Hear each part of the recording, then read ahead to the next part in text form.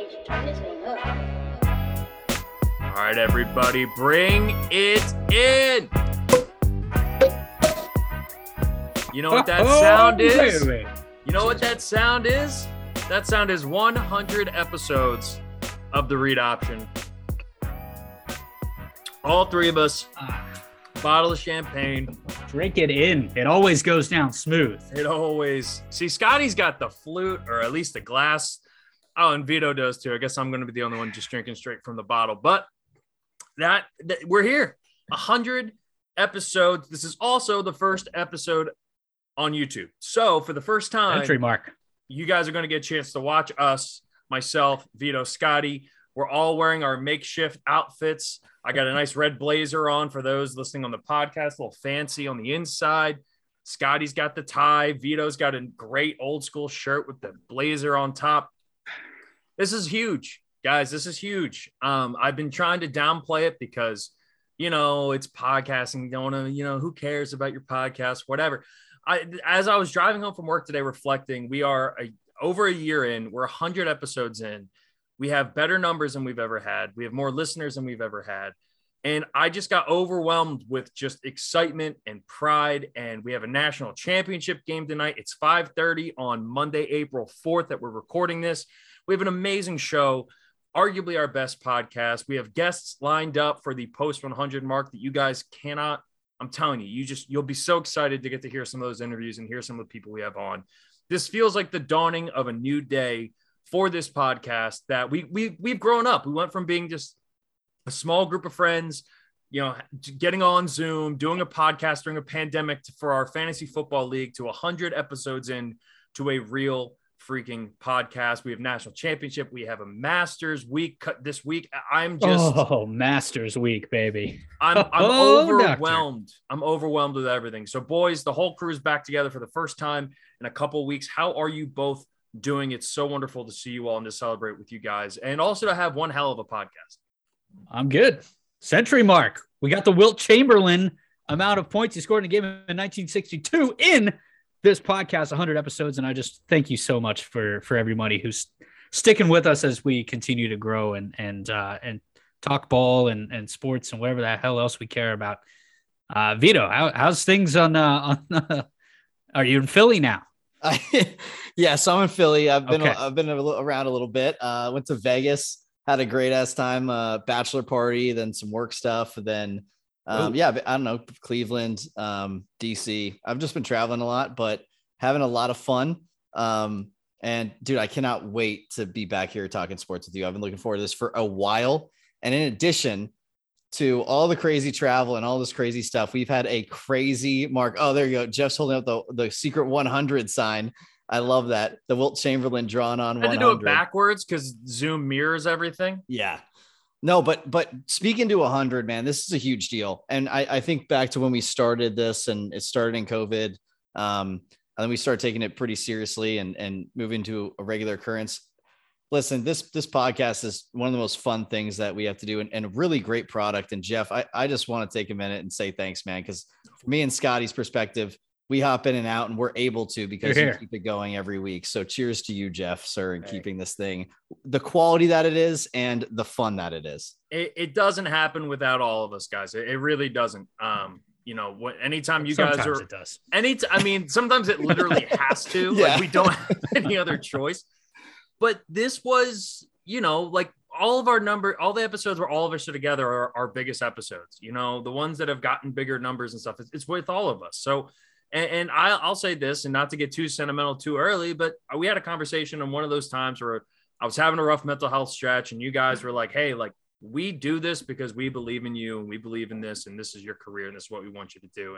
And I keep that with me all the time. I remember that day. I remember that conversation, and again, none of this happens without you guys. I appreciate the words, but more importantly, none of this also happens without the listeners and the people who support us. Sung bringing Scott's dinner down half the time we're on here, and he's eating in the middle.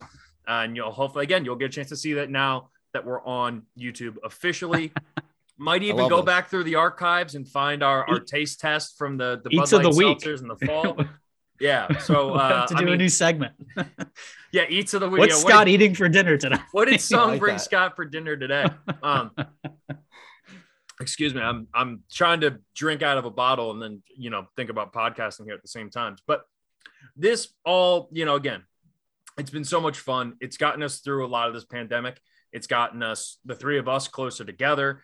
And it's created a bunch of memories that we've also been able to have people along for the way and hopefully occasionally teach them or help them better understand some things about football. If nothing else, just to entertain them on their commutes during their days when they need something. So with all that being said and all of the 1 year stuff out of the way, or 100th episode, I should say, we have some sports to talk about, including arguably one of the greatest basketball games and most impactful basketball games in college basketball history, and definitely in my lifetime. A tremendous Final Four, setting up a phenomenal national championship. We are going to do a little bit of time travel on this. I'm going to explain to you guys now, and then hopefully once you hear it, it'll make sense. We are recording this now before the game. It's 5:30 p.m. Eastern time, whatever. Once tip-off goes, we're going to be done recording, except after the game. We're all going to get back on.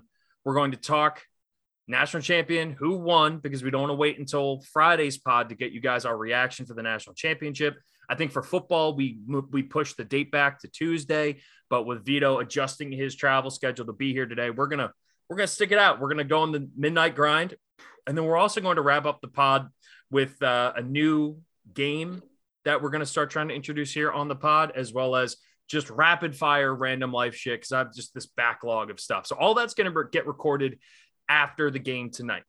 But before then, except on the West Coast. Except on the West Coast.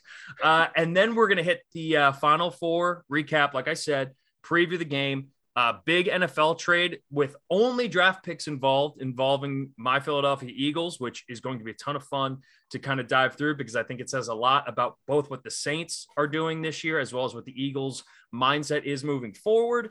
And then we're going to do our Masters preview here. And we are loaded with betting. The Masters, majors in general, are my favorite things to gamble on in sports. I'm telling you right now, you can win a lot of money with your top 20s, your top 10s, your top 5s, sprinkle a little bit around. You're going to have a great time doing that. So that's everything we got in here. It's going to be a jam-packed, most likely 2 hours plus. So hang tight or switch us to 1.5 if you need to. All right. Final Four. We're going to start with UNC Duke, and then we'll touch on Kansas Villanova in the back end, because that game was slightly less impactful.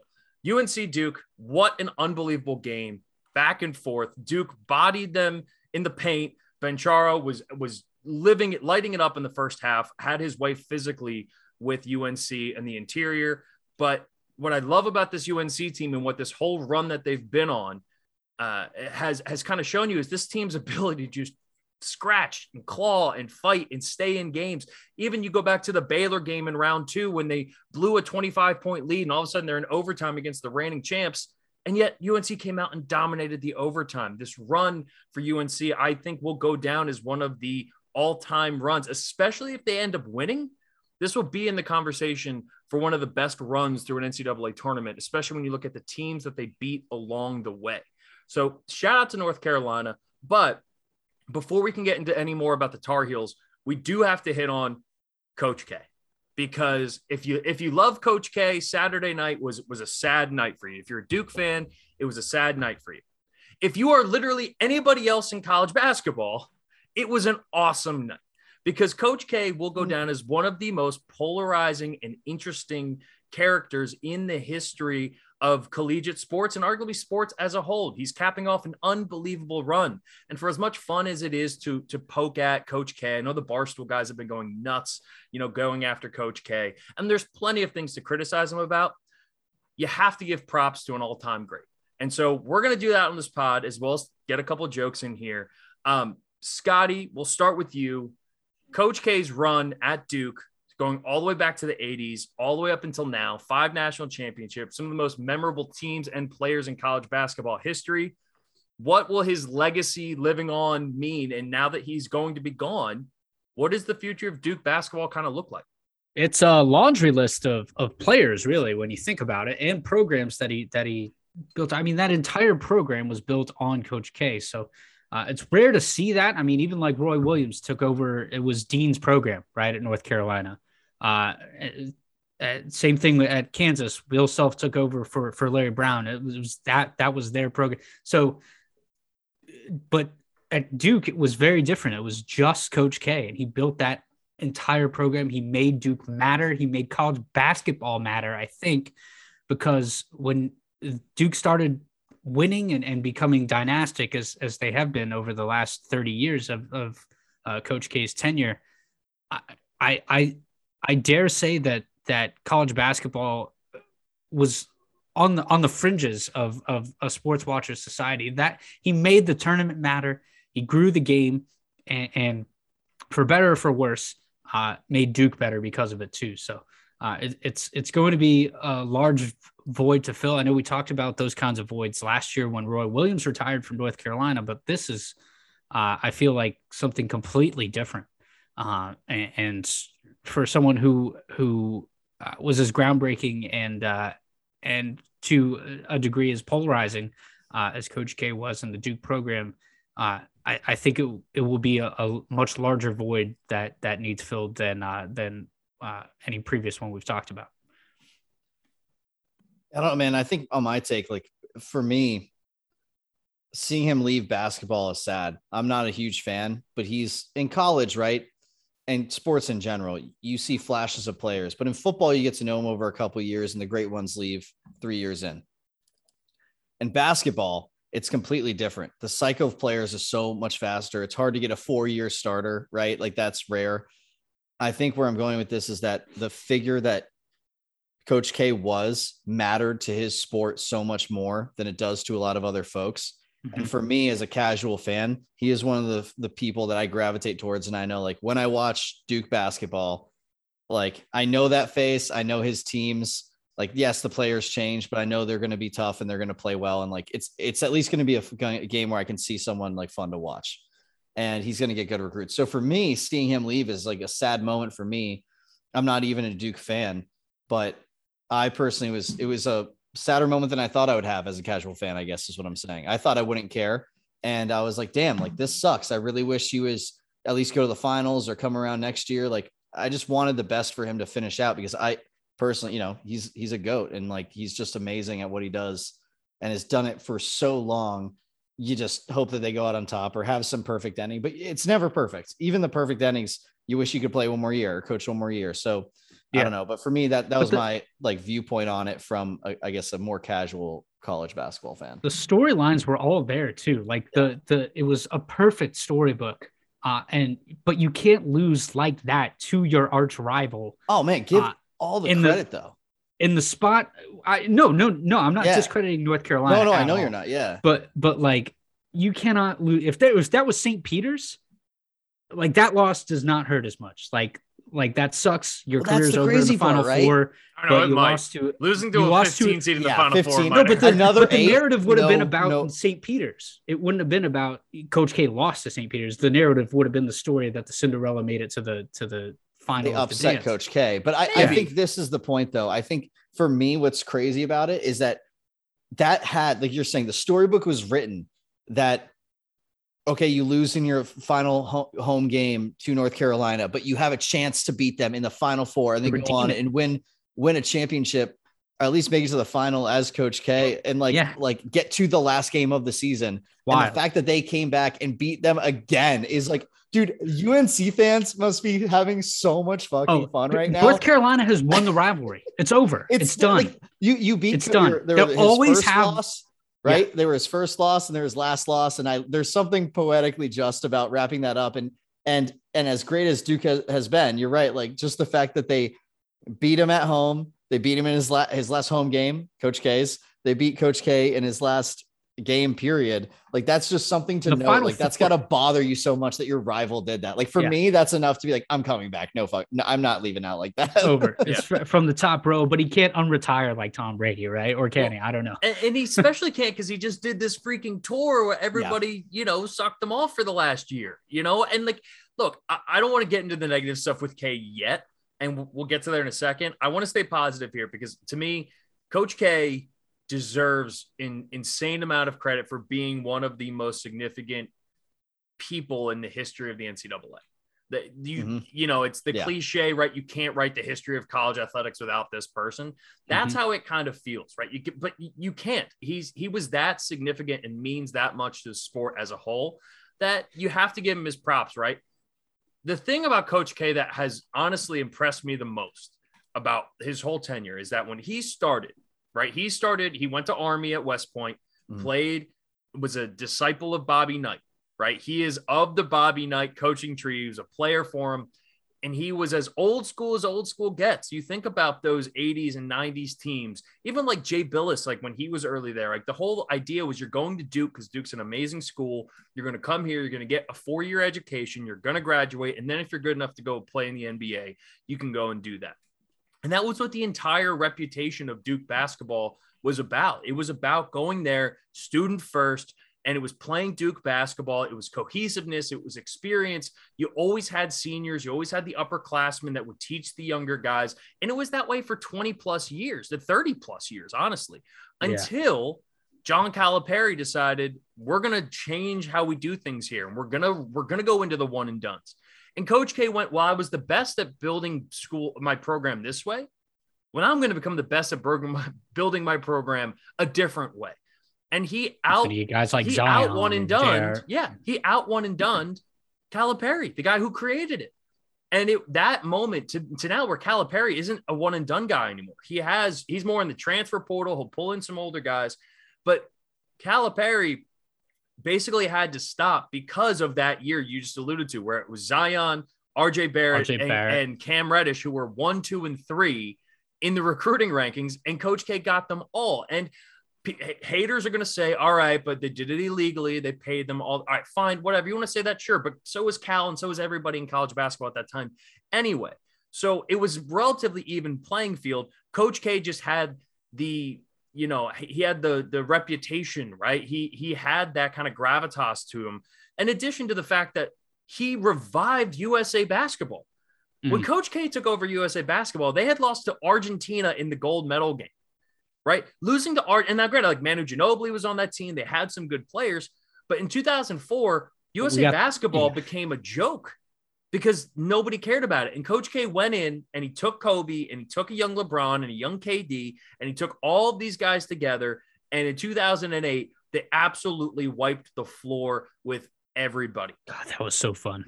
Yeah. I know we talk about the 1992 Dream Team, and that team's unbelievable. But 08 was, But the 08 team arguably might be better when you look at who was on that team and what they've done since then. And Coach K deserves all of the credit for that. You know, every time you hear these guys who never played in college, LeBron, Kobe, these guys who have said in the past, if I'd gone to college, I would have played at Duke. And a huge reason of that is because of Coach K and his adaptability, his growth, the self-awareness, the understanding of it. You know, people talk about all the time, we need a commissioner for college football. We need a commissioner for college basketball. Coach K actually should be that because he has the experience necessary he knows how they work. No shot against the presidents or anything, but they don't understand how complicated of a business the NCAA and sports as a whole in college athletics has turned into. And Coach K knows it perfectly. Nick Saban knows it. Like if Saban retired, I would say the same thing about him for college football. And I think so. You have to give Coach K credit for that. Now, with all that being said, Roy Williams, Scotty, you and I sat on this pod. It was almost like an emergency pod or whatever. It broke right before we were recording about a year ago. It might have been a little less than a year ago when Roy Williams retired. And he retired. He hired he brought on Hubert Davis, a former player. He had a lovely send-off. He didn't tell anybody. He didn't go on this year-long tour so everybody could tell him how great he was. He genuinely never made it about himself. The thing I'll never be able to stomach with Coach K is that he does make it about himself a lot. If they lose, there was a couple of games that he lost, you know, and he would go back and say, oh, well, you know, my back was hurting me or I wasn't feeling well that day. As a coach, he's making these excuses, right? He was so egotistically driven through a lot of this, especially in the later parts of his years, that I had no sympathy when they lost. I was actively rooting for North Carolina to end Coach K's career in a way that you said, Scotty, will forever put North Carolina ahead of Duke because there is nothing in forever that any Duke fan can say unless they win every game against them for the next 10 years. Oh, no, I don't think even that matters. I think you got to beat them in a national championship. That's the only way that gets done. It might be. Ever. It honestly might be. And look, I think a lot of what you're saying, the points about the egotistical nature of Coach K making it about himself, I think that's where a lot of people plant their flag in this rivalry. Is like, I either like Duke, I watch the players that I like because they get the best talent and they're a really electric team, and I like the way that Coach K teaches them, or you're North Carolina and you're like all about the players and the point I'm making is that like Coach K made Duke make you think that Duke is better than everyone. Like there's that era of the school, let alone the basketball program. It's the like Yankees, we think right? we're better than you, it's and we Yankees, know we're better. Cowboys, Duke. Like it's in that grouping of schools, and I love that's. I view it a little differently. I just think that like Coach K is a guy who I think because of his background, I heard him speak once and it was a combined thing. But the point is there's some other coaches that were speaking, and I'll never forget, like it was crazy. It was him and Joe Paterno. And they were talking, this is like in 2010, about like what it means to be long lasting success in a college sport. And they were different and they were going back and forth. And I think what I took away from that the most was like how much he did emphasize players. And yes, it may not come through all the time. And he probably does have some egotistical side. I mean, I know if I were in his spot, I would. I wish I wouldn't, but that's just the God's honest truth. And I think all of them have that, by the way. I think does. If you're at that level, right? You have it. It's there's no you're people come to the school who you've never met and say, I came here because of you. Like we don't get to that level without having that though. Right. Like, exactly. You have to believe in yourself. Like, yes, you are better than everyone to get there. And I think to your guys' point is that like, depending on how you interpret that message, I think is either like he wants his team to believe they're the best and like go out and perform that way. Or you take it definitely as like, which I totally understand the other side of like, this is way too much, dude, shut up. Like, you know what I mean? Like there's a point in every fan where you have a coach and your friend's like, I love that guy. And you're like, no, dude, hell no. That guy sucks because of A, B, C, and D. And they're all personality traits. And like, you know what I mean? And like, I just totally get it. It's just funny though, without a doubt, like I fall on the side, I think as again, a more casual fan of like, man, I think no matter what, the few times I heard him speak that were like planned or published, he was very much about players and everything like that. But I haven't seen him a lot directly after a loss, which is probably where you're going to show a lot more of your colors and emotional points, and right? To his credit, like in the press conference, I actually thought he handled the press conference great. He was joking around with the media. It was more lighthearted, but there's moments like, do you remember last year? I think it was last year. It might've been 2 years ago. He like scalded a student reporter and was like, this is not how you mention it. And it was like a totally fair, valid question. And he embarrassed a student reporter on a Zoom in front of, like, that's the kind of shit with him that he does and gets away with because he is Coach K. And then slowly over time, you think, oh yeah, it's Coach K. It's great. Casual fits. Oh, once a year we see Duke, you see Coach K if you're only watching around then. I don't want to take away anything from what he's accomplished, but to say like in the game that they lost, oh, this is all about the kids. This is all about the kids. Right. And he says that over and over and over again. But if it really was, then you wouldn't have had this year. Right. You know, Roy Williams was around North Carolina this year to help Hubert Davis along, but it was his team and he picked the guy that he wanted. And he said, hey, Hubert, this is going to be your team. I'm here as a resource, but this is your team. Run it how you want. Coach K hand selected the coach that he wanted, John Shire, which actually wasn't the coach in waiting that the university wanted to hire, who was a totally different person. And Coach K overruled. Really? Yes.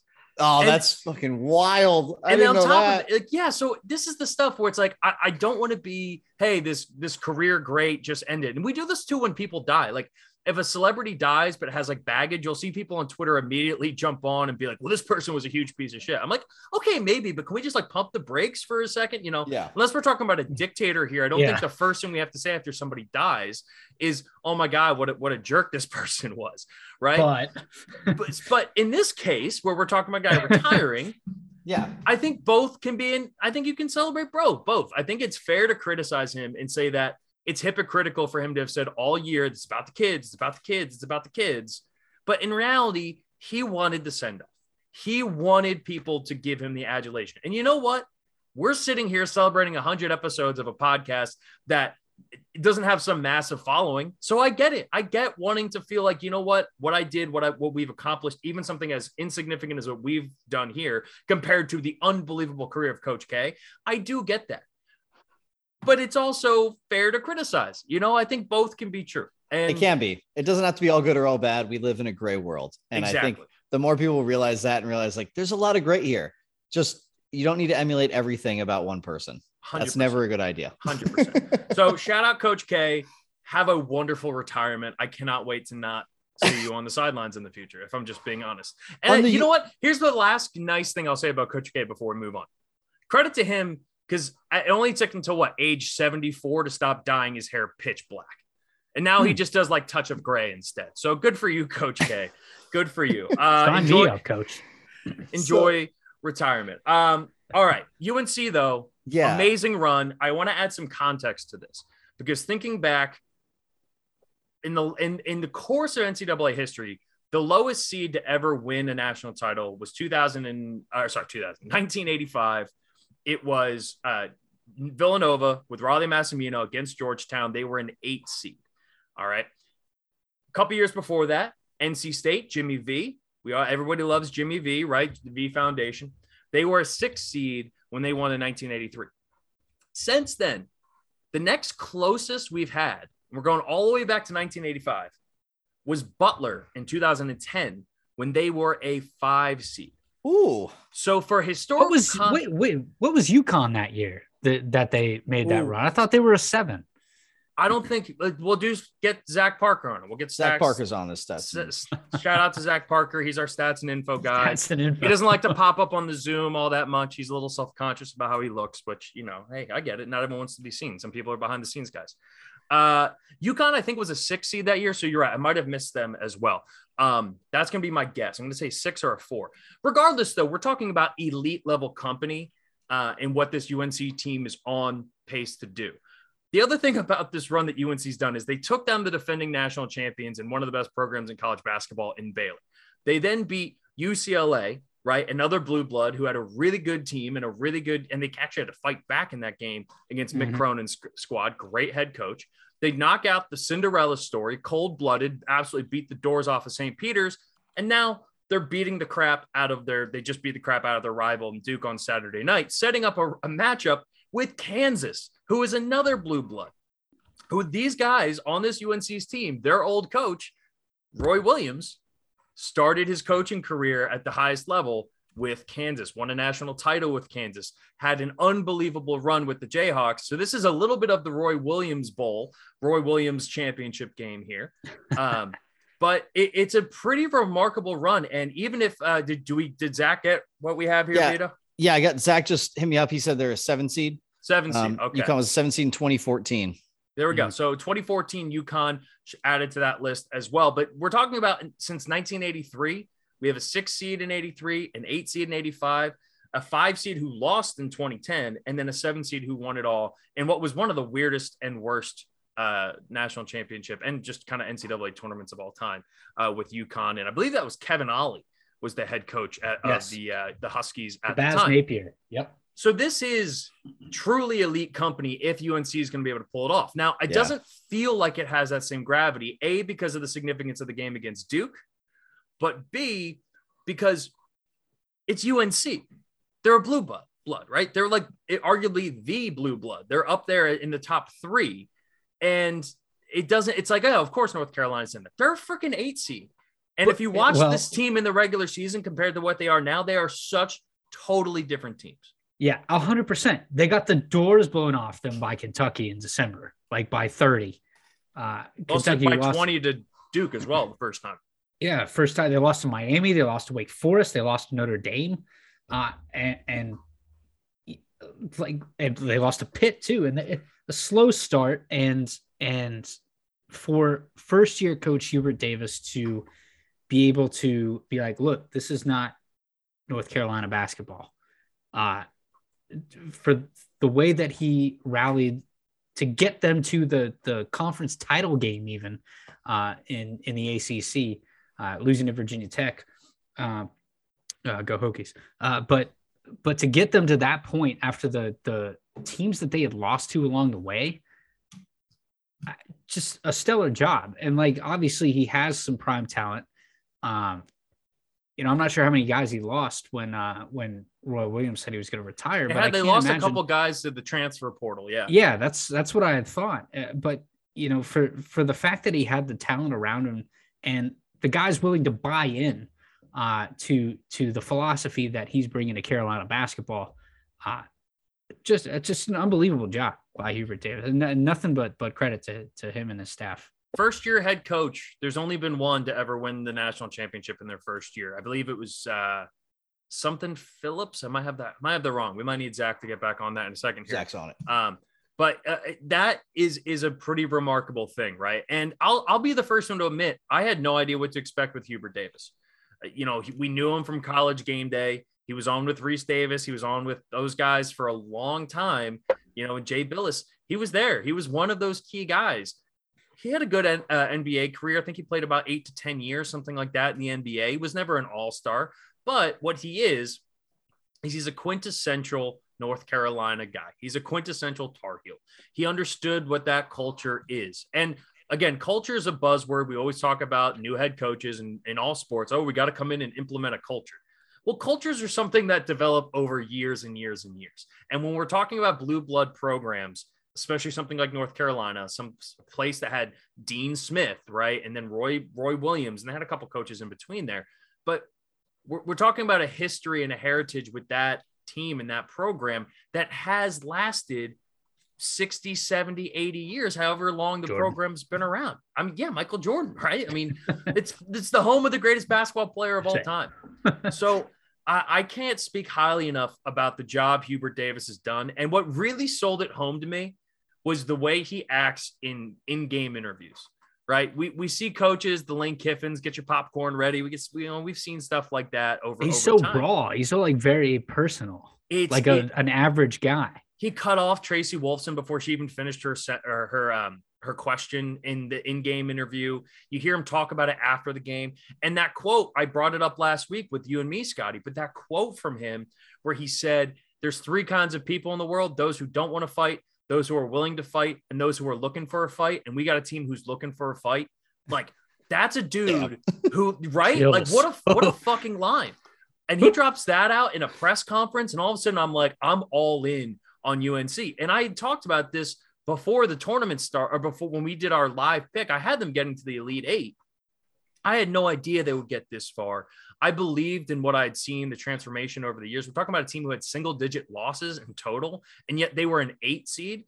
And everybody said the ACC was down, which it absolutely was. But I don't think enough props can be given to Hubert Davis and to that team. I mean, they played Marquette in the first round too. I mean, Shaka Smart. Great coach, great program over every single one. They had the St. Peter's thing, but if you're St. Peter's, you're rolling the hot hands, right? You're the dude on the craps who hasn't rolled a 7 in 2 hours, and you're just boom, right? That was St. Peter's, and unbelievable. We had a craps conversation the other day. Actually, I played so much craps this week, guys. I was in Vegas, and then when I said that. We said that on the pod. Dude, I said craps and roulette. Those are Vito's games. Oh, I said no question. I forget I don't even know if this was an on-air thing or if we're bringing this in. I think it was on the podcast last week, but I swear we had this conversation. And I said to Scotty, I was like, I guarantee you Vito's a craps guy. Oh yeah. That makes so much sense. Yeah. Right. Of course it does. So much sense. I'm a vibes guy, but Zach had got back to me. He will be the 5th coach to take his team to the finals in his first year. The only coach to win it is Steve Fisher from Michigan in 1989. Wow. I was going to say Steve Phillips, and I knew that was wrong. Yeah. Yeah. So Fisher. He was the only other one. So, I mean, this could be not only elite company. You're talking about, again, they are an 8 seed, but to your point, I mean, everyone, I hear UNC and I'm like, they're an 8, but it's UNC, it's going to be fine. But I should have seen this when I was picking my brackets. UNC 8 seed. Come on. They're not I really do believe they're never an 8 seed. But I really believe that when you look at all of that stuff, like what people were talking about before the tournament, the way they had beaten Duke, everything that led up with them, you cannot give enough credit to the coach, because not only that, being a first-year coach, replacing a legend, like there's a lot of excuses for players to go off and do what they want or take it a little different and be like, oh, the old guy, it was the old way. And now we got some new, like this team sees dialed in, like you guys said, and they have to be dialed in to make it this far. So credit to the coach, because that's what it takes. Like it takes a great coach to get your team ready for something like this. It does. And to that point, I think this is where Duke next year falters, where UNC succeeded this year, is because it was Roy Williams saying, hey, Hubert, this is your program. Do what you want. I'll take a step back. I'm here as a resource. If you need me, whatever you want. But I feel like at Duke, Coach K is just going to be like, I'm on retirement, man. I'm in Florida. I'm hanging out. You got your year. You're on your own. You got your whole thing. I think K will be around to an extent. I think K might be the guy who like hangs around a little too much, like the guy who like retires He'll be like the from AD. a company, but they'll still, ask him to be the AD, and so he's like way too involved in the basketball program only, though, right? They just hired a Ops. new AD, Mike White. They just hired, who's great AD. But that's Coach K will be the dude who retires, but then still goes back to the company that he founded. You know, it's like a guy owns a company, he finally retires, sells his stocks, but it's his company still. He's still the founder. So he still kind of just pops back. Hey, I have an office. It's in the deal. Yeah, I have an office still. Yeah. So speaking of office, though, and this will be the last thing we hit on before we hit Kansas and Villanova, because I do want to touch a little bit on that. Mm-hmm.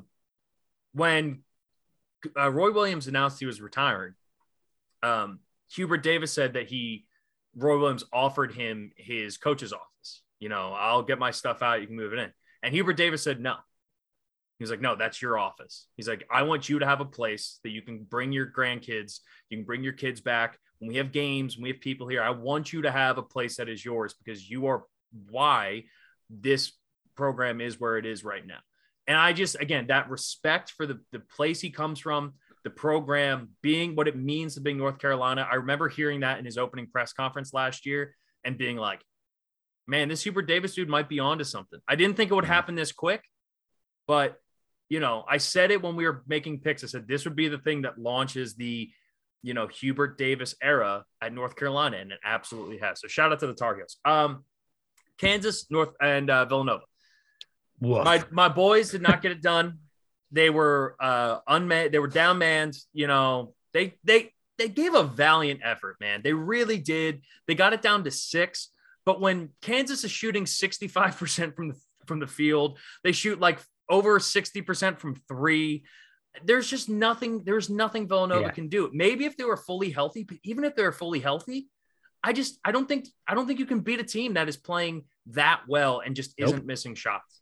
Kansas has looked like the best team in basketball, let alone in college basketball period, since the second half of the game against Miami. Now, granted, that's been like a game and a half, but I mean, I don't know. From my standpoint, like I think what's interesting about this game was that the only team I've really paid attention to is Nova. So I feel like this is my chance to get analytical. They, without a doubt, got into a place. It's like a team that loves to run the ball in football, and then they get down and they have to throw it. Villanova always took the clock down to like the end of the shot clock. And they talked about that a lot leading into the tournament. And I was like, okay, cool. And I was watching it. I'm like, oh my God, get a shot. And then they get a pass with 3 seconds left, and it's a guy wide open and he takes it, make or miss. It's a good quality shot. And I'm like, holy shit. It was like basketball watching anxiety, seeing how long they took it into the play clock. Yeah. Especially shoot. Oh my God. I yelled that a lot when I'm watching Nova.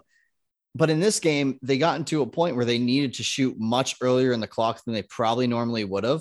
And you could tell it created some discomfort because a lot of players, and I don't know, a lot of the folks by name, but you could see a lot of different players get the ball and almost like their natural move was to pump fake and look. And they were like pump faking, like, oh shit, I should shoot. And then they end up shooting, and it was like out of rhythm. Well, and that's what I mean. Like, but it was out of rhythm. It wasn't their identity. And I think when that got away, it was a little wild. I can't believe they got it back to 6. I really can't. That was a great effort. It shows the resilience of AJ Wright as a head coach and what he's done with that program. I mean, I will defend Jay Wright to the end of time. I will defend Villanova. I still think he's the best coach in college basketball. But what you said there, Vido, is 100% right. And it came down to the fact that they we're used to playing with about 5 guys and occasionally a 6th guy all year. And one of those 5 guys was out. And when you think about the thousands and thousands and thousands of hours these guys practiced, played together, the chemistry, you take something out like that, right? If you have some sort of mechanism that has all these different parts together and it runs smoothly, the second you take that out and replace with something that just doesn't quite fit, it's not going to work the same, right? And that's Villanova basketball. Villanova basketball is a machine. And the second you take out one gear and replace it with a gear that's not quite perfect, it's not going to run the same way. And Scotty and I were watching the first half of the game together, actually. Yeah. They look lost. And they just really did without Justin Moore. It was everyone just Colin Gillespie, you know, had 3 turnovers in the first 5 minutes of the game. That is so unlike him, because he was getting doubled and everyone was looking around saying, what are you going to do? Well, what are you going to do? And well, what's Colin going to do? And then, you're not going to pass to me. You're the shooter. Like, what are you? And it was clear that there was this, you know, depth in college basketball isn't essential unless you have one of these huge injuries, right? And then all of a sudden it becomes important. The other thing that Nova didn't have is they had no answer for McCormick down low. McCormick just absolutely bodied them on the glass. The amount of second, you know, even when it got down to 6 points, there was 3 chances at a defensive rebound for Villanova to get the ball back and go down and score and get it to, you know, a 3-point game or a 4-point game. And every single time, Kansas just bodied them and got the offensive rebound and was able to get easy putbacks. And that's why I say Kansas played a flawless game. Now you take that and you push it ahead, because as much as I love Villanova, I don't think any team in the tournament could have beaten Kansas on Saturday. Not a single one. If Kansas plays that way, which again is having an insane shooting night, or again, shooting like 65% from the field, it's hard to beat any team in college basketball when they're shooting 65% of the field. So for Kansas to have that dominant game, to play great in the second half against Miami and carry that over a week later and take it to Villanova, the question now is, did Kansas play their best game? Is Kansas going to be able to keep this rolling against a team that is gritty, a team that has size, a team that matches up really, really well against them, and is coming off of a super emotional win? So again, I'll let everybody know, after this segment, you're going to hear our championship reaction. You're going to hear us post-championship. We'll break it down for you guys then. But now that we've kind of gone through it and everyone can hear how stupid we sound, what are your thoughts for the game coming up tonight? Scotty, you go first. It's a letdown game from North Carolina. They already won their national championship. Kansas is going to roll. See, that's okay. All right, Vido, go ahead. My boys, shout out JT, avid listener. It was his bachelor party I was at in Vegas last weekend with all KU JT boys. Let's go. Chalk. We are going with Kansas to win against UNC. And you know what? I just got to roll with my Vegas boys. Hey, you know the Espresso Martinos, baby. Espresso Martinos. Wow, you were drinking those oh man. Espresso Martini so much. We were drinking Espresso Martini. We were drinking them so much we started calling that was the singer at the lounge. Espresso Martinos. Yeah, the singer, right? The singer at the lounge, Scotty. That was her name, Espresso. Yeah, right. The second to last time that Kansas played, and Kansas dominated this matchup each of the last 3 times that they played in the tournament. But the second to last time they played was in 2008, that Mario Chalmers shot. One of the greatest shots in the tournament in the Final Four. I'm hearing revenge. I'm all in on North Carolina. I wish this was a nice Carolina blue jacket. I could not be, and it's not because, you know, there is red in the Kansas uniform. I'm all in on North Carolina. North Carolina money line is the bet tonight. Give me the Tar Heels. They remind me a lot of Baylor last year, where the sum of their parts is greater, right? Or whatever that expression is, right? The total is bigger than the sum of their parts, however it is. I love North Carolina. I love this team. I love the grittiness. And the thing is, the last game at against Coach K and Cameron, that was supposed to be too big of a moment for them, right? And they did it. And then they can't do it twice. Look at the pressure that's on this North Carolina team. They battled back through that game time after time, and they still got it done. I don't care about anyone in Kansas. I'm sorry. Shout out to your boy. Congratulations. I hope you have a wonderful marriage. Your team's losing tonight, and this is all Tar Heels. It's Jordan, baby. And here's the thing. When you lose, he's playing. When you lose, you'll be crying later, Scott. Don't worry. When you lose on the greatest shot in basketball history, maybe sports history, with Chris Jenkins hitting a buzzer beater to win the tournament, the good luck karma will forever be on your side. you get like 20 years of good karma after your team loses like that, after Marcus Page hit that unbelievable shot. So the Tar Heels are going to get it done. It's the dawn of a new day for Hubert Davis and the boys. And with that, we're going to take a break, and you're going to hear whether I'm a fucking idiot or not. We'll be back in a second. All right, we are time travelers, and the Kansas Jayhawks are your national champions, thanks in part to arguably one of the biggest choke jobs I've ever seen in the history of sports. This is a wild, wild night. Congratulations, Kansas. Absolutely win it. I felt really good about my pick at halftime. I told you guys I was picking out my blue blazer. I switched into my Tar Heel colors. I had even a matching tie to go around my head. I was all sold out here.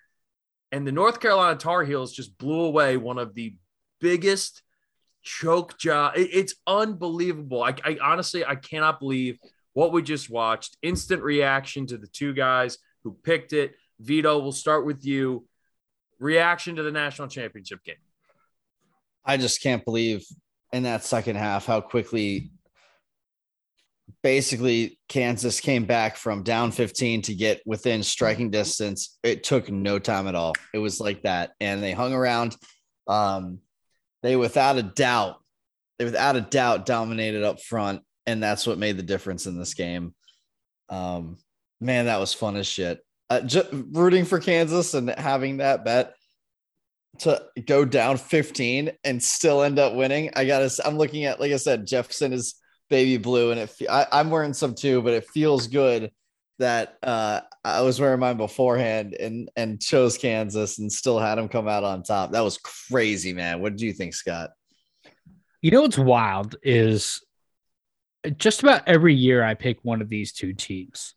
And it's one of these two teams or another blue blood like Duke or UCLA or whatever in the tournament. And we get to this point in the year and half the time I'm kicking myself, like, why didn't I pick one of these teams? And the other half of the time I'm like, yeah, of course they lost in the round of 32,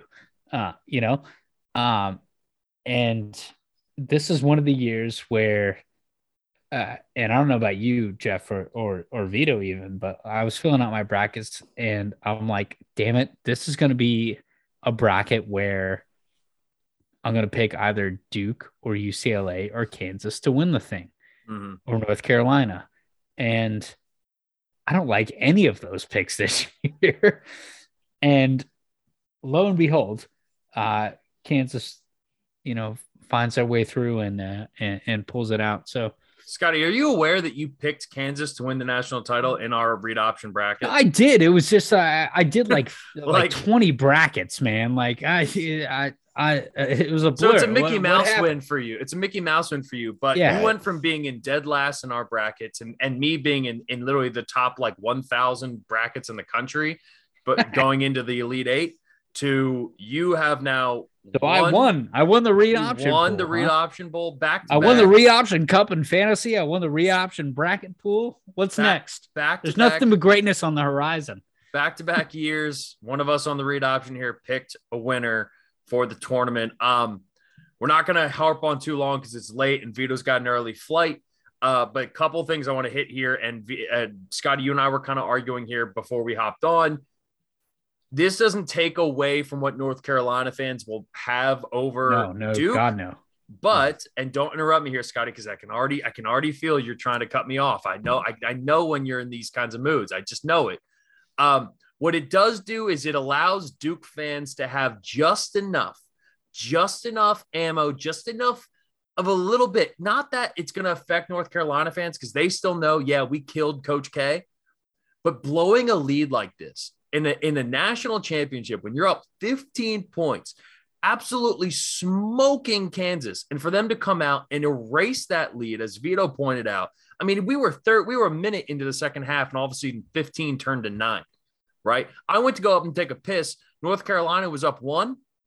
I come back, and all of a sudden Kansas is up 6. Like, the tide turned so quickly. It felt so similar to the end or to the second half against Miami, right? It felt similar to when they just came out and turned it up against Kansas and Villanova right off the get-go. It did. And again, North Carolina will have the bragging rights over Duke, but this absolutely wholeheartedly softens the blow for Duke fans. It gives them just enough to hang on to. I mean, it's at least like you're saying, well, UNC didn't win. You know, I get what you're saying. Like there's something there about like not just didn't win, but it choked. One of the biggest choke jobs I've ever seen in sports. I think that they almost like blew it so fast that it's not even that big of a choke job because it's like you didn't even have it that long. Like I just couldn't believe how quickly they gave that up in the second half. I don't think I've ever seen something like that where a team looked so dominant and then just fell flat so quickly. Like, well, they did it in the Baylor game though. That's what I'm, that's what I keep going back to is like, it's like they did this exact thing in the Baylor game and managed to hang on enough to force it to overtime and then get a win. Like, I don't understand the rhetoric behind like, well, this was just a terrible job by the North Carolina team. And granted, like, look, they were banged up. Like Baycock got hurt on that one play late in the second half, and it was like that was kind of it. Like they were within 3 or 4 at that point. And Baycock gets hurt. I think it was actually a 1-point game. And even still, there was like 40 seconds left and losing Baycock. And I even said in that group, like that was the final nail in the coffin, but even still they had a chance there because Kansas ran out of bounds on the inbound play and they were abysmal at free throws. Like it was North Carolina had a shot there to win it. But the one thing is, and while I will say this is an absolute choke job by North Carolina, there is no argument about that. Like, as much as I want to defend them and the run has been spectacular and all this stuff about UNC, which is well-deserved, this is a choke job. It is. And they have to be held to that standard. I don't want to take anything from Kansas because I saw Kansas go out to that 7-0 lead tonight. I saw them go out to a 10-0 lead against Villanova. They started hot both times. And then just as quickly as North Carolina lost the lead in the second half, they took the lead back from Kansas. And it says a lot about Bill Self and this Kansas team where that dude, Remy, whatever his last name is. Remy Martin. 1738. Yeah. That kid, I said this in the group chat. I was like, he is the absolute worst person to ever play pickup basketball with because he just was full court press, had his man up and down all 90 feet the entire time. Like absolute annoying. I've described him as the Russell Wilson of basketball. Sure. I said this to you guys too. I think this Kansas team is pretty sneakily unlikable. I'm not going to lie. However, I think when all is said and done, when you look at the entire scope of the college basketball season, I think Kansas was probably the best team start to finish. If not the best, they were in the top 3. Yeah, they had the blowout loss against Kentucky. But other than that, they played really good basketball from start to finish. They had the easiest path to the Final Four, but they then had Villanova, and then they had UNC, 2 really tough teams to finish out on. So I'm not trying to take anything away because they absolutely earned it on this comeback here. Like, I'm not taking it away from them. They earned it by that comeback. That comeback alone cemented the fact that they were deserving of the national championship. And they earned it by getting that 1 seed, right, Scott? Because you're going to say, I know you're going to like look at they had Texas Southern, Creighton, Providence, Miami. No. I'm not going to tell you how they got there. What I'm going to tell you is that we say this every year. Like Kansas is one of the best teams in the country, and like, yeah, of course, there's no denying that. They're always one of the best teams in the country as long as Bill Self is the head coach there because of the talent he recruits, because of the teams that he coaches. And we find ourselves every year like deciding whether or not like Kansas was actually good because they got beat in the second round of the Sweet 16 or the Elite 8. And it's like now that they finally eclipsed that hurdle again for the first time since 2008, like we're talking about the same thing, just like in in a slightly different context. I disagree completely. This is by far the least talented team Bill Self has had at Kansas in the last probably 15 Agreed, years. though. So I'm not sure what your point. You're being a little vague in what your point is. All I'm saying is that Kansas deserves credit for this. UNC deserves blame for blowing a 15-point lead. And what's weird is that whenever UNC got ahead and got comfortable in games, with the exception of the St. Peter's game, they blew the lead. You know, these back and forth games where every single possession was back and forth, like we saw in the Duke game, like both Duke games, right? Where they had to kind of fight and crawl the whole time. They had their energy up. They came out of halftime dead as a doornail. And credit to Kansas to saying, hey, we can roll over. We're down 15. We can say that this is all she wrote, but that's not how we're going out. We're coming out here. We're playing annoying pickup basketball player kind of basketball. And credit to them. For a team that did not shoot well from three all year, to put out back-to-back 3-point shooting performances against Villanova and UNC in games that UNC, they had the better team going in against Villanova, Kansas had the better team going into it because Villanova was hurt, but they still had to shoot lights out from three, and even still Villanova made it close. And in this one, they get down 15, and the amount of fast break transition points, the defense, everything, they played at an extraordinary level. So I give tons of credit to Kansas, and by saying this was a choke job, I'm not trying to take away from it.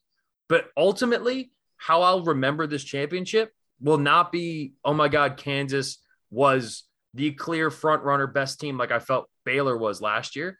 I look at this and go, North Carolina had a chance to pull off one of the best seasons and one of the greatest single runs in NCAA tournament history, and they had a 15-point lead at halftime, and they absolutely wholeheartedly pissed it away.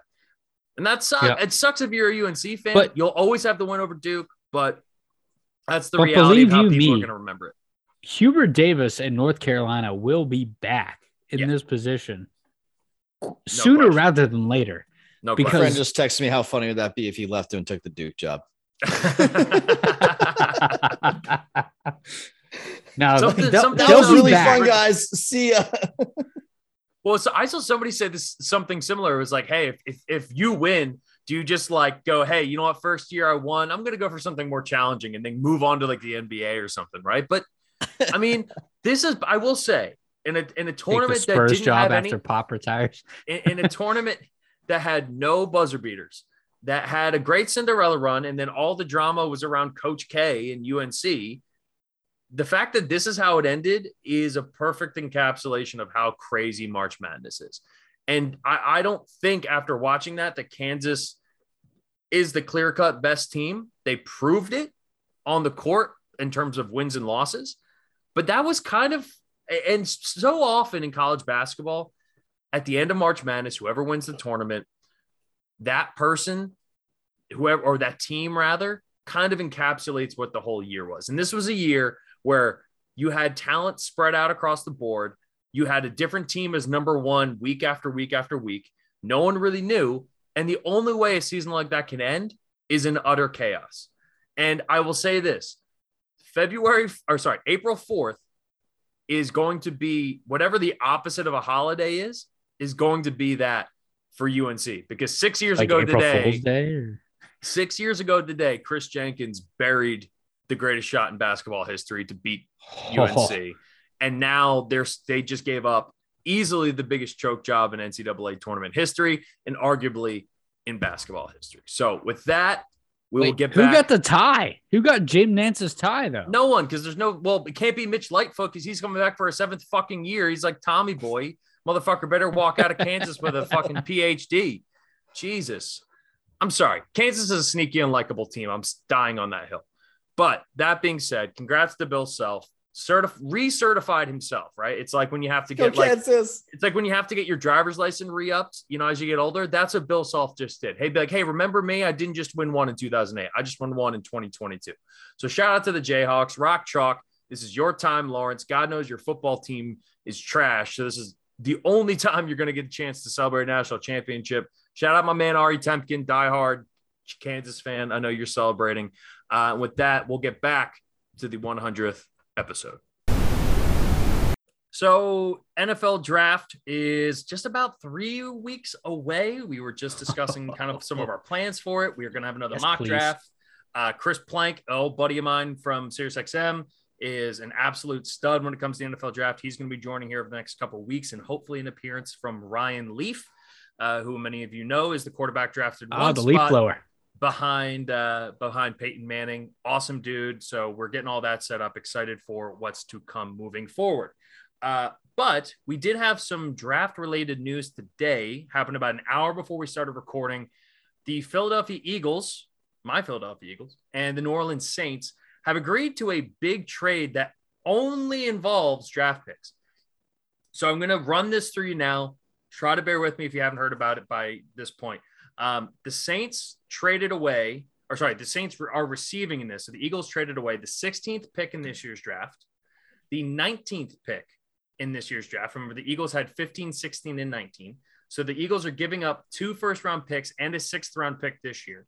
In return, they're getting the Saints' first-round pick from this year, which is number 18. They're also getting a 3rd-round pick this year, a 7th-round pick this year, a 1st-round pick next year, and then a 2nd-round pick in 2024. So just since we've been recording, I've gotten multiple texts from people being like, what does this trade mean? And I put out a tweet when I saw it, which is that I've been expecting this trade to happen, something like this, all offseason.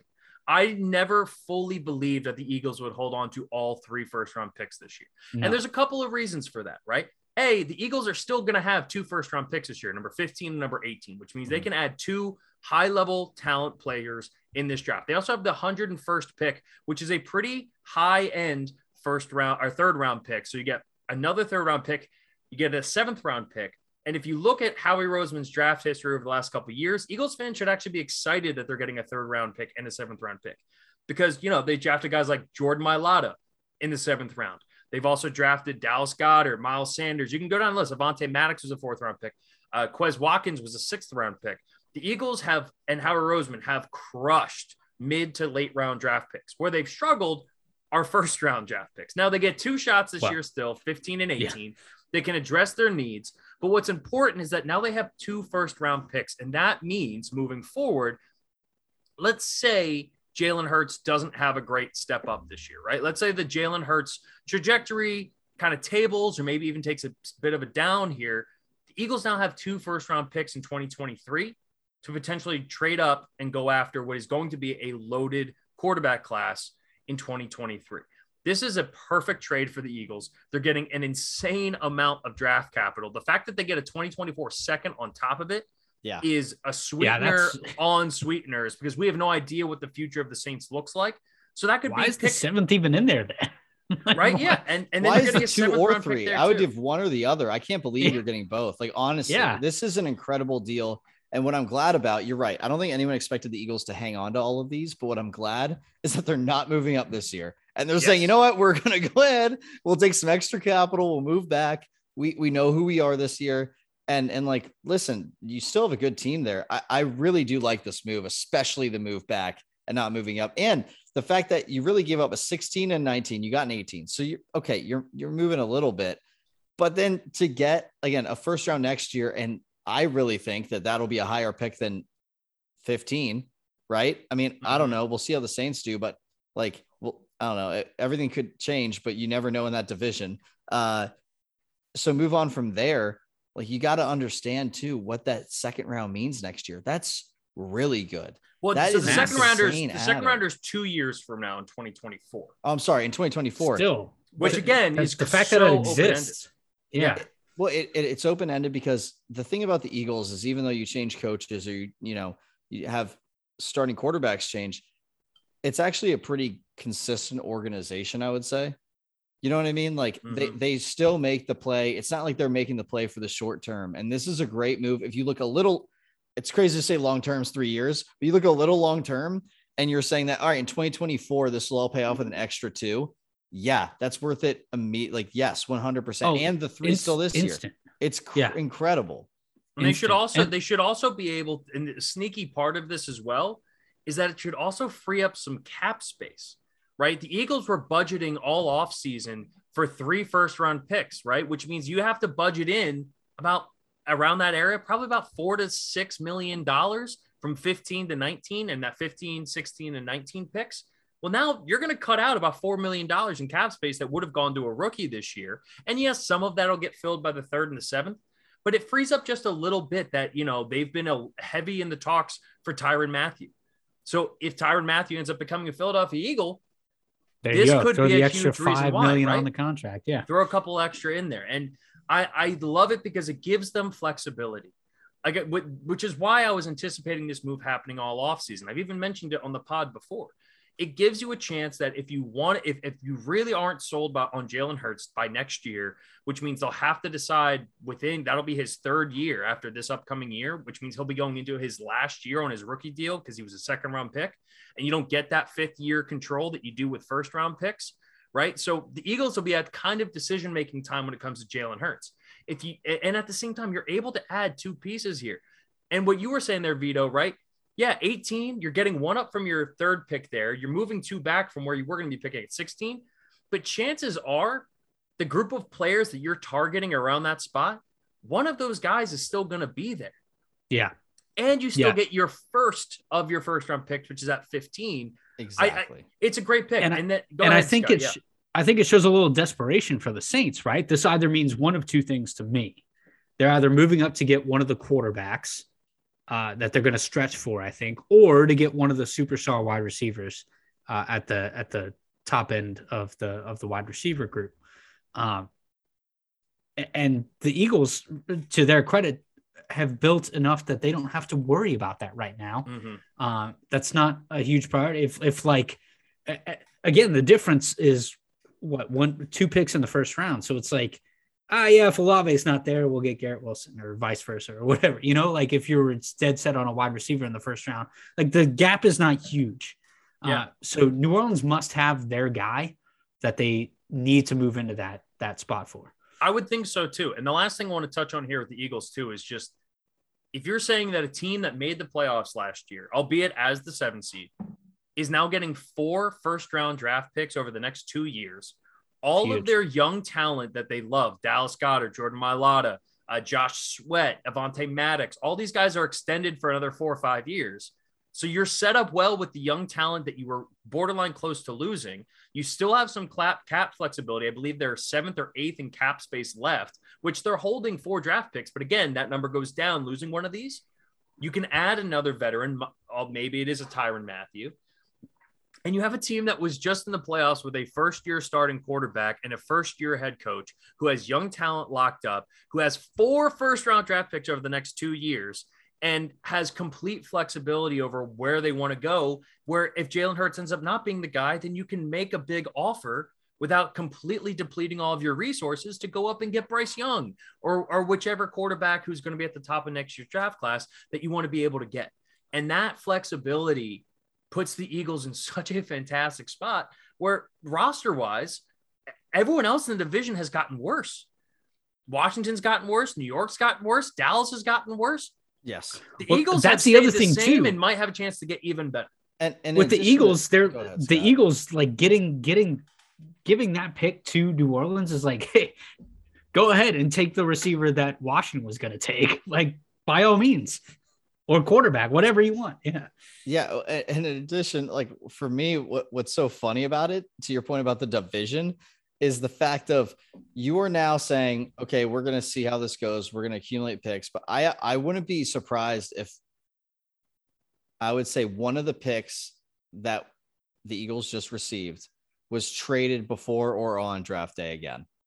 And it could be, but like, think about it. If they trade back to a 1st round next year from the Saints, and then they also get this 3, they might be like, well, all right, we basically went from a 1 to a 3 this year. What if we trade the 3 and like our own 3 next year and get back into like the early 2nd and get the guy who maybe we wanted and scouted at that 15 to 19, range that fell. And then you have Friday night to think. That's why I love about this draft, or Thursday night.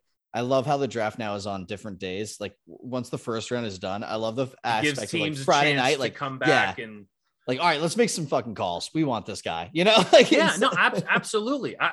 And thinking about this too, from the Saints, let's say the Saints draft used 16 and 19 to package up, and they move up to 10 and they draft Malik Willis, right?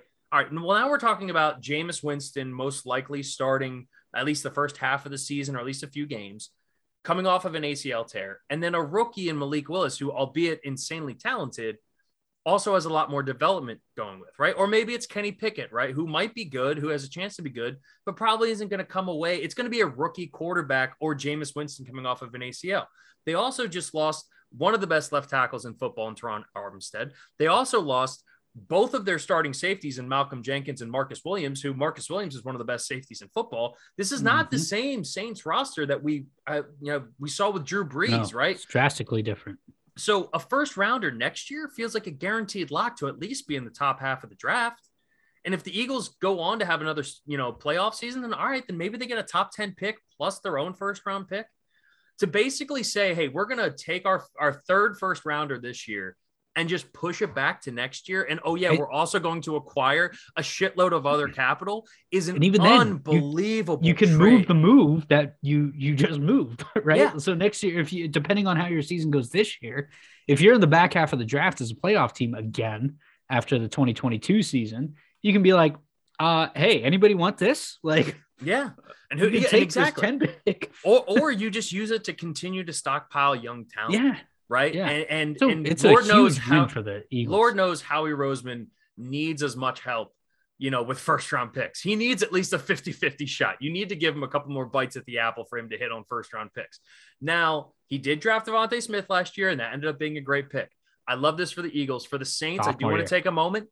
If the Saints are sold that Kenny Pickett or Matt Corral or Malik Willis or one of these guys at the top is their guy, Desmond Ridder, one of those guys, this is an absolute great trade for New Orleans.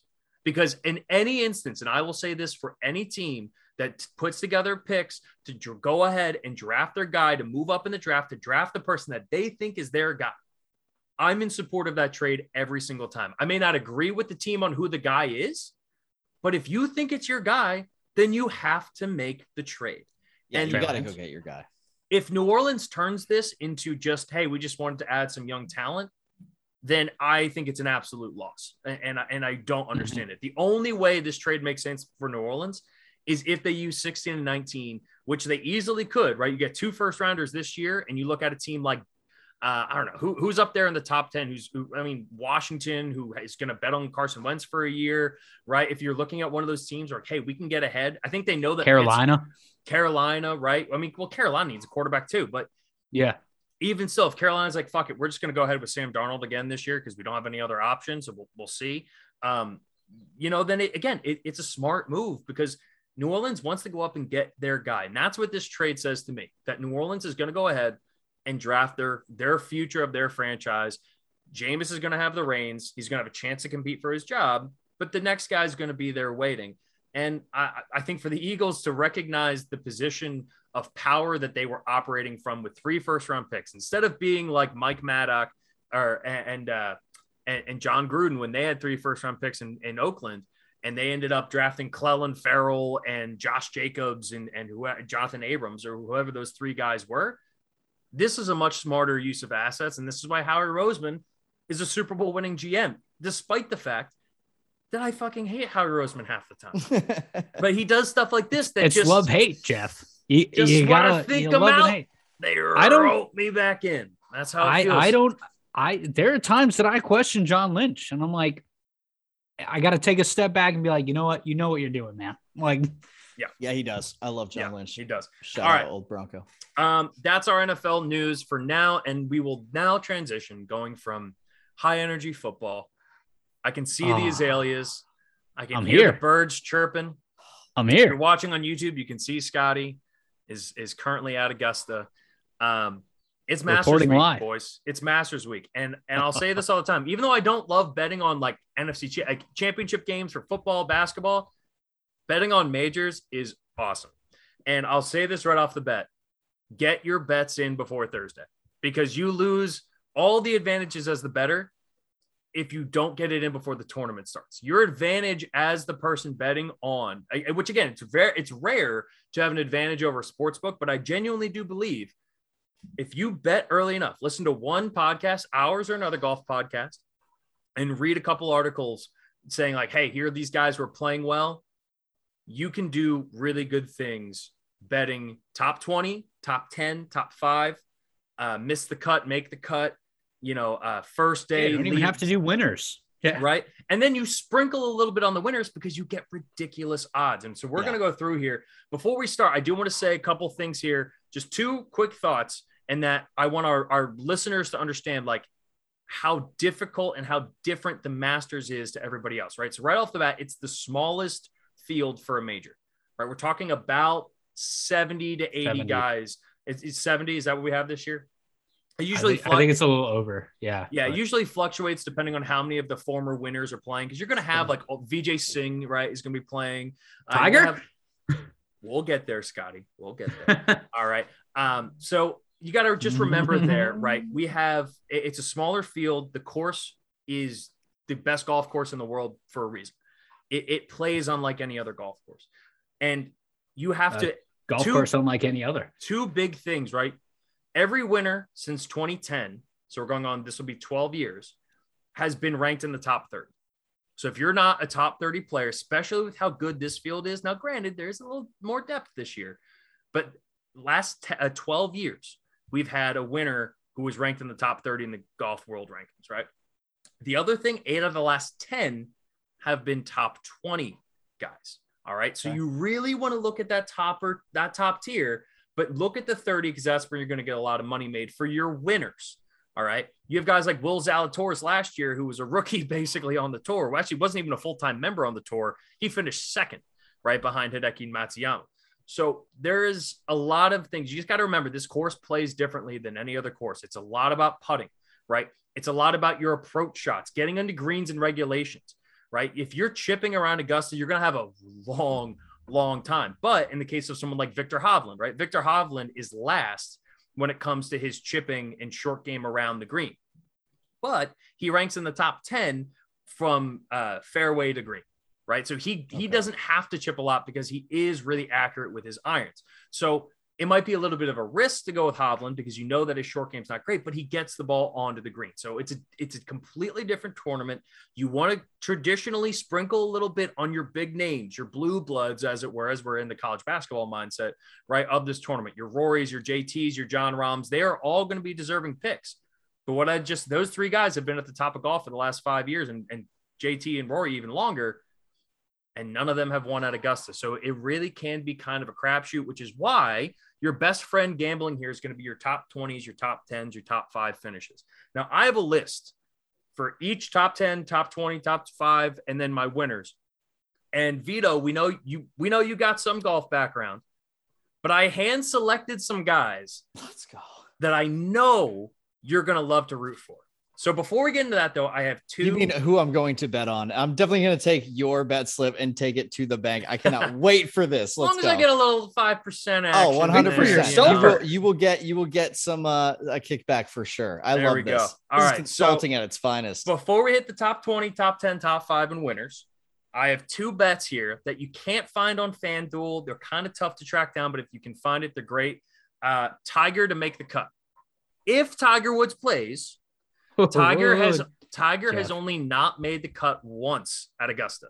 It was in 1996, and the year before he won. That's 25 years ago was the anniversary of the first Tiger win at Augusta. And it was only his second time playing. He was still an amateur at the time.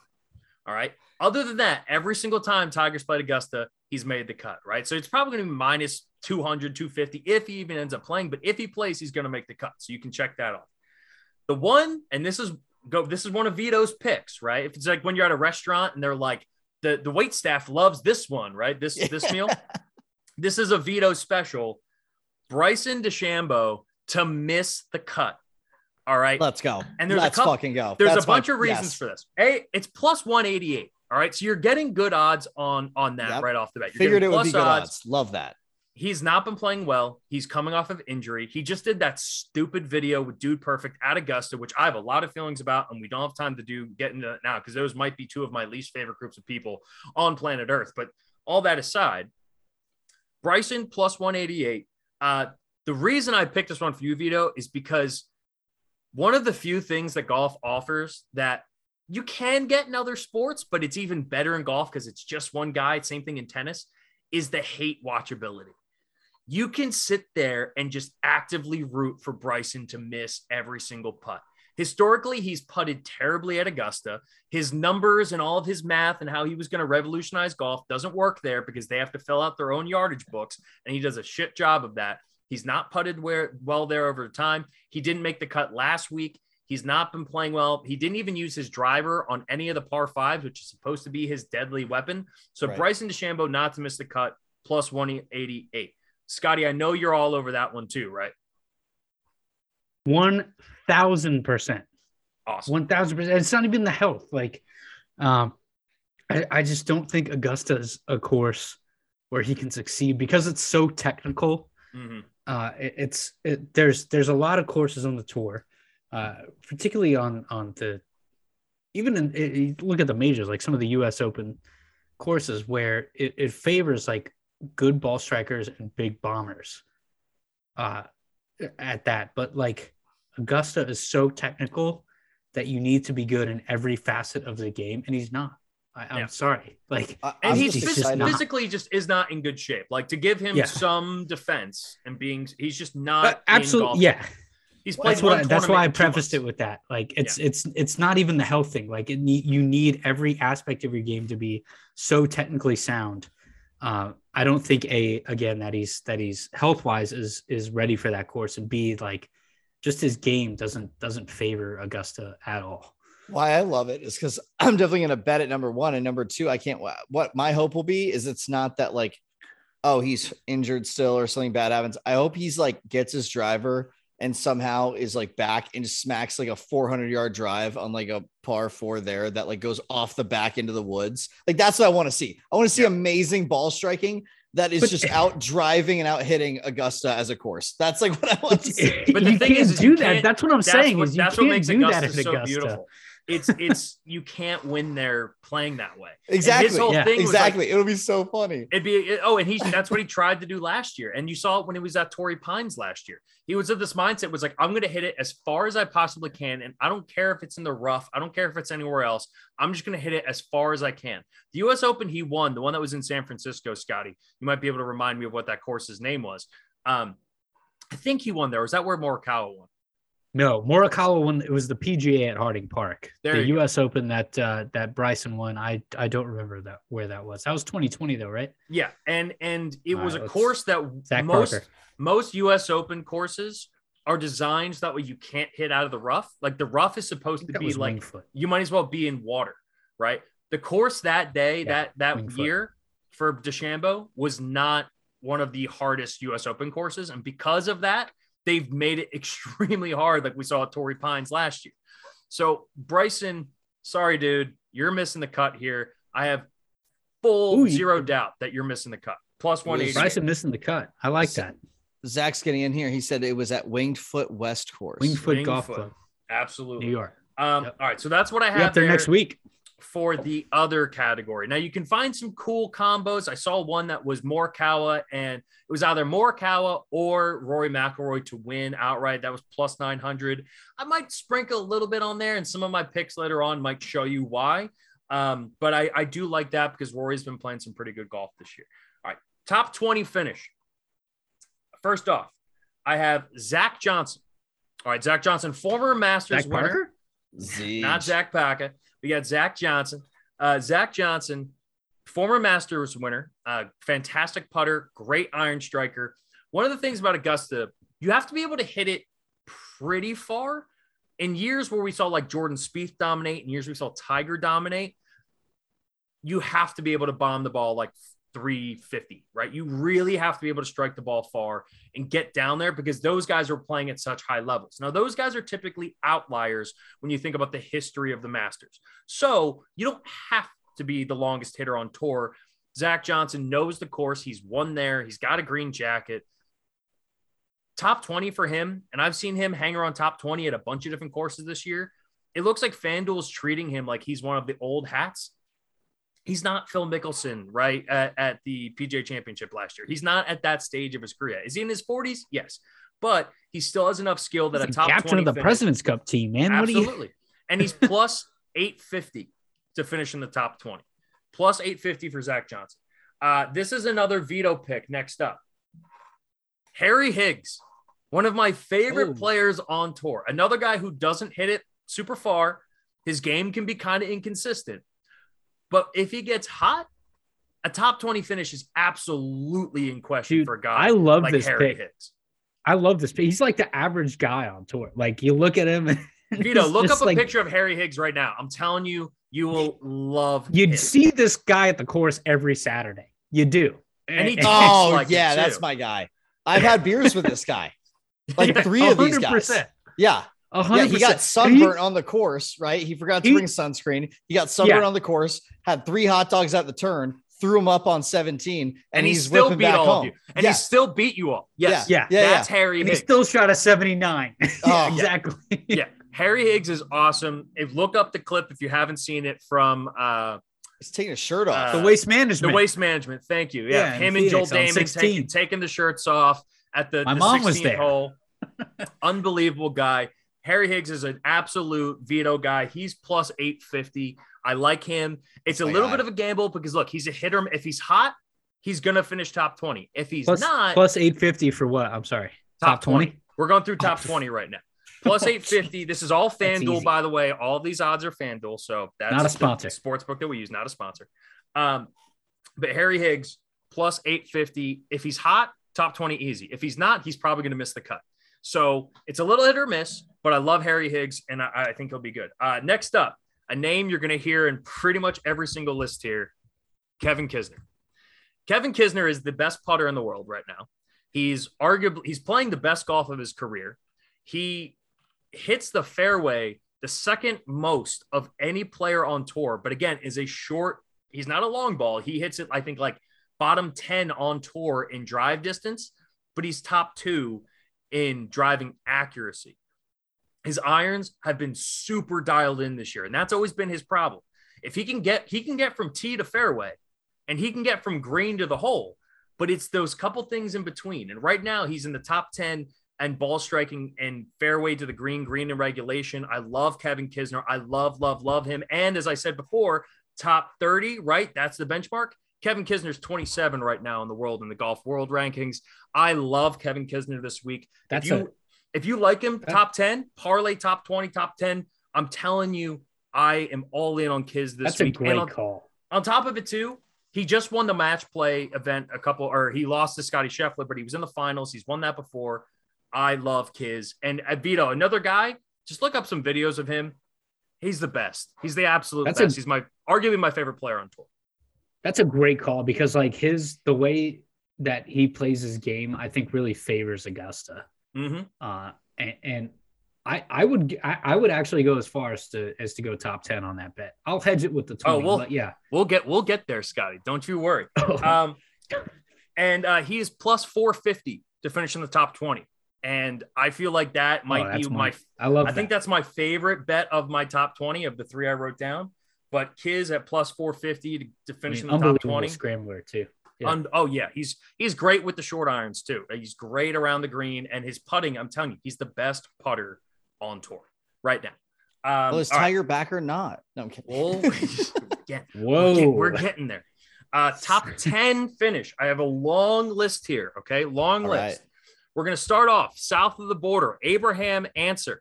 He's been playing a lot of really good golf. Right now, he is top 12 in the world golf rankings. Is by far the best year of his career. He's a guy who's always had a ton of talent.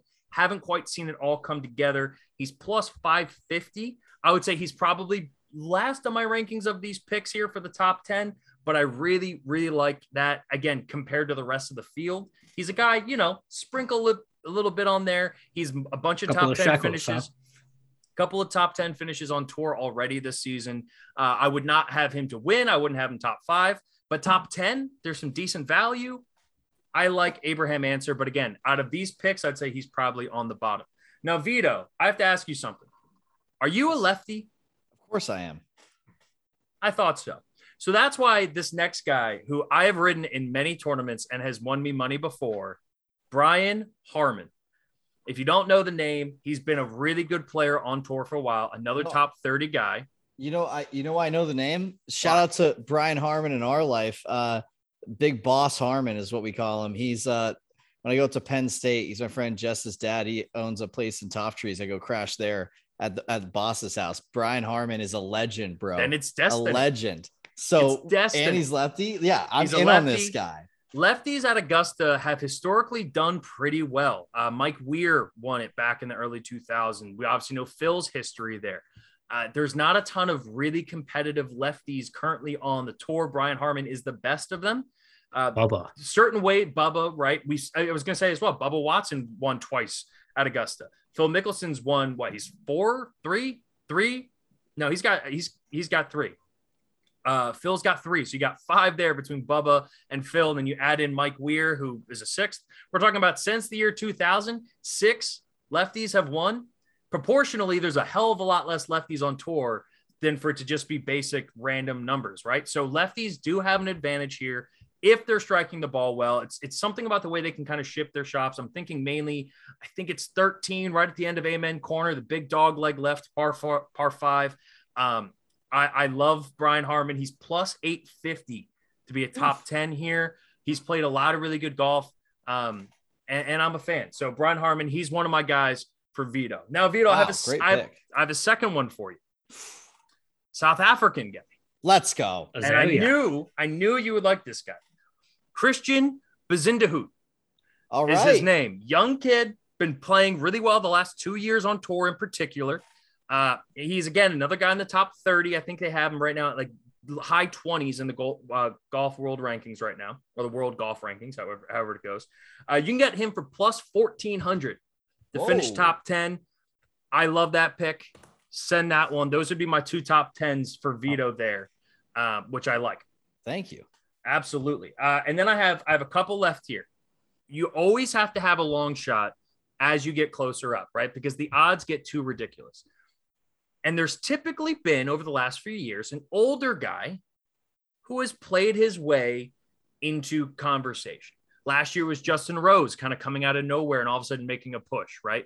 We've seen it happen. Phil Mickelson 2 years ago, same thing. Tiger 2019. I don't know. All you have to do is look at Tiger Woods, right? But it seems unfair it's a Tiger. It's the greatest golf performance ever.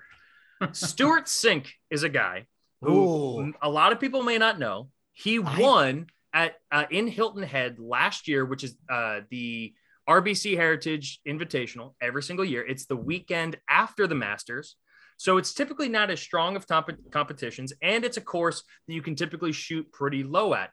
Shotgun to beer on the 18th green when I was in college. NBD. We broke on late at night. I think the statute of limitations has passed, so I feel comfortable sharing this on the radio podcast. Stuart Sink, plus 2,100 to make the top 10. I'll be honest, there's not any statistical argument really for this year, other than I know he's won a tournament on tour within the last year. He's played pretty decent golf. He can still shoot low scores. And all you need him is to stick around. All you got to do is stick around. If you don't like him at those odds in the top 10, right, or if top 10 seems too much, maybe you sprinkle a little bit on top 20. It's a hard course for older guys because the wear and tear that goes onto your body going up and down the hills is exhausting. But Stuart Sink is the old guy that, let's put a couple shekels. Kevin Kisner, again, plus 1,100 for top 10. So the odds are just really good for kids. We're talking about a top 30 player. Yeah. That's a good hedge. I want to put Kevin Kisner in every single bet. Like, I love Kiz. And then the last one here is a higher ranking player, a guy who has had a lot of success on the tour. An Asian player, I believe he's Korean, Sung Jae Im. You can get him at plus 490. Plus 490 there for a top 10 finish. You see him on the top 10 of leaderboards all the time throughout the PGA He was in the Masters last year. He was right in it until Sunday. On Sunday he kind of fell apart, but he was right on there. Absolutely. So those are my top 10 picks. Scotty, at this point, do you have any? I mean, we still have top 5 and our winners, and I think I'll get to some other guys you might be thinking of. But any other names in the top 10 or top 20 that you think we should bring up? Yeah, a couple of guys in the top 10 and top 20 that probably weren't mentioned. I love HV3. I just Barnard, absolutely love the guy, Harold Barnard III. His first time playing at Augusta, and I think his game shapes up really well to compete. I'm not saying he's going to be a contender. I think he does at the very least make the cut. And I think he's good enough to make the top 20 the way he's been playing golf right now. It's hard as a first timer though. It's really hard to play well your first time. But I agree with you. I do think his game suits Augusta well. And that's why I picked the second guy on my list that wasn't mentioned in the I'd even push this to top 10, but definitely top 20 as a guy who's played Augusta really well over the years is my buddy, my paisano, Francesco Molinari. And I think he can do a really good job in playing that course. And I think a top 20 is within grasp. After we saw the meltdown in 2019. Yeah. We'll get to Molinari there a little bit later too, for some super long shots, because there's some odds that kind of blew my mind, but I'm with you there. A bounce back. He has not really fully ever recovered from that run when he won the British Open. And he's not really been the same golfer since, but I agree. He's a weapon out there. He's kind of him. Fleetwood and Varner are probably the three guys that I always kind of throw money on or kind of hoping for and kind of pulling for, and they always seem to come up short. So I'm a little nervous about it, but you know what? I don't hate it. All right, let's move to top 5. Cameron Champ. This is go ahead, Scotty. I have a question. How is Bo Hostler ranked? I see FedEx Cup ranked 47. Does that mean he's in this? I can't tell if he's in or not. I don't know. I'll see if I can. I don't think he's made the field. Damn. Well, anyway, if he was, or in the future, bet on my boy Bo Hostler from Santa Margarita Catholic High School. Shout out. Oh, wow. Yeah, he's a dope ass dude, man. Hope the best for him. He had a great year one year where he was playing as like into a major as a amateur, and it was sick. But anyway, I believe it was the Masters. Point is, he loves that course. If he's playing, I'm going to put him in the top 20. That's all I'm saying. He's not, but hopefully in the future we'll be able to bet on your boy Bo. All right, move next year when we're there, Jeff. Right? Yeah, exactly. Cameron Champ is my first one. This is a super long shot for top 5. Dude who can absolutely smash the ball. But he's a total streak guy, right? Like, he's gotten hot and won tournaments just because when he wins, it's because he's dominating guys, right? Like, he just comes out and has the potential to be like one of the best golfers on the tour. I saw that dude hit like a 350-yard 3-iron off of a tee at a tournament last year that he won. Not likely, but again, these are long shots. You want to throw a couple bucks down. Hey, maybe someone like that. His game up to this point probably is not going to tell you that it's going to do much. But again, these are long shots. Kiz, again, top 5, plus 2,300. I love it. I love Kiz. I'm just riding Kevin Kisner as much as I can. We have another Vido guy. Don't have to tell you much about this guy, Vido. You know him, Louis Oosthuizen, another South African. The king of finishing top 5 in majors without winning. Yeah, that is Louis Oosthuizen. So if you don't have him on this list, even though he's not playing at the same level he was last year, he absolutely will be somewhere on the leaderboard there within the first couple of days, and he'll absolutely hang around. It's what he does. Sprinkle, you're getting plus 850 for top 5. This close last year. He was right on the sides, man. Right on the side. This one, not great odds, but just somebody who I think is kind of due, and I think you can make some money if you pick him to win too. Brooks Koepka. Last time we saw Brooksy, he at the Masters at least, he was on one leg, and he still made the cut on one leg. Brooks is playing really good golf, and it feels like each week one part of his game's been really hot. Feels like he's just kind of been right around it. So this might be that perfect moment. He's won the US Open. He's won the PGA. He still needs the British Open. He still needs the Masters. He's looking for the career Grand Slam. I like Brooks here to maybe finish top 5. But again, the odds aren't great. So if you like Brooks to win, I would just say pick him outright to win rather than top 5, because it's plus 360. So you're not really getting that much value out of it. Yeah, which again, outright, he's plus 2,000, I think. Right. Yeah. He's just about plus 2,000. Yeah. So again, you're much more likely to get better odds on him just straight up winning. After that, I do have Victor Hovland. You're getting plus 410 with him. I explained why early on. I like that guy, actually. Yeah. I like Victor Hovland, too. He's a character, and he hasn't won a major yet, and it feels like he's just been right at the cusp a couple times. One of these young guys is going to break through, and I think this might be his turn, but it could be him. It could be Schauffele. It could be a bunch of different guys who are still waiting on that first major. He's a Viking, man. He's from Norway. Like, he's just that classic guy who's like hits the ball. He's like, you see how fucking far I hit that? Fuck yeah. And then he goes up and hits it. Like, I don't know the sport well, but I like that guy. I like his energy. Can we create a new nickname for Victor Hovland? So do you know where he went to college? No. He went to Oklahoma State. No so I think we have to call him the Norwegian Cowboy. I like that a lot. He's a Norwegian cowboy. Victor Hovland. I'm gonna like the Rhinestone Cowboy. I'm gonna get a Wikipedia subscription, whatever, so I can edit it and put that into his Wikipedia. Victor, the Norwegian Cowboy Hovland. I love it. Big fan of Victor Hovland. And then these last two here, Zach Johnson. If you're gonna take a guy who's won before to make one of these big pushes, who's a little bit older, Zach Johnson plus 3,900 for Zach Johnson to finish top 5. I could absolutely see, again, a guy who's won here before. He's won multiple majors. He won the British Open. He's won the Masters. If he gets hot with the putter, it would take him long shot. But again, if we're talking long shots, Zach Johnson's won this before. He's at plus 3,900. Cameron Champ's never, I think this might be his first year ever playing, and he's plus 3,000. Take Zach Johnson at plus 3,900 there. And finally, the guy who I think is my pick to actually win, Colin Morikawa, plus 410.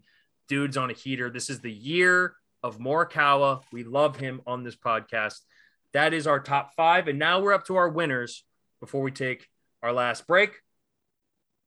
Your boy, Scotty. Let me say this. We're going to break this up into long shots and then realistic. All right. I have 9. My boy's Frankie Molinari. I don't know what to tell you. I have 8 picks, 4 long shots, 4 realistic ones. All right. 3.5 realistic ones. Francisco Molinari, plus 32,000 to win the Masters. Send it. He was a shot. Down.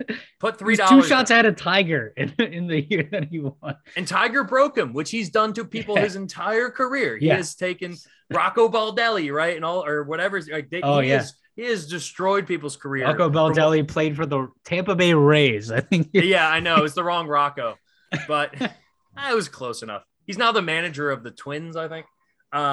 Kevin Kisner. I've been making all these cases for Kevin Kisner, right? Rocco Mediate. That's what it was. Rocco Mediate. Thank you. Rocco Mediate. Wow. Can't believe I said Rocco Ball. Rocco Baldelli was the final strikeout when the Phillies won the World Series. Bradley shot him down. Love it. Kevin Kisner to win. I've made the case for Kiz. I don't have to say it again.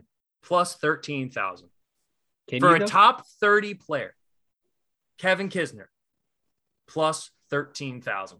This is my favorite bet you can make here. I don't think he's going to win it, but for those odds as a top 30 player with the way he can putt and strike the ball, the cutthroat attitude he's been playing with, he's a South Carolina dude, right? He grew up an hour, 2 hours from Augusta. I love this at plus 13,000. We get to $5 on worse. I'll tell you that. Absolutely. That's another one of my Vido bets is for him to win. That's my pick for you for a guy. Cause I'm telling you, watch a couple Kiz videos and you'll love it. You'll fall in love with Kiz. Max Homa. I love Max Homa. He's been playing fantastic golf. He got a chance. He played last year, had a bad round. He's won 3 times in the last year on tour, Scotty. What are you talking about? Get out of here. His game is set up perfectly. It's just a matter of whether his putter's hot or not. I love Max Homa, plus 8,000 odds for Homa. And then Tyrrell Hatton is another wild card out there. Super streaky.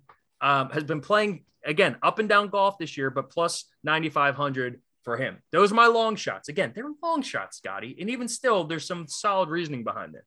Your boy's in there. Excuse me. For my final picks, Sam Burns, currently ranked at 11th in the world golf rankings, plus 3,900.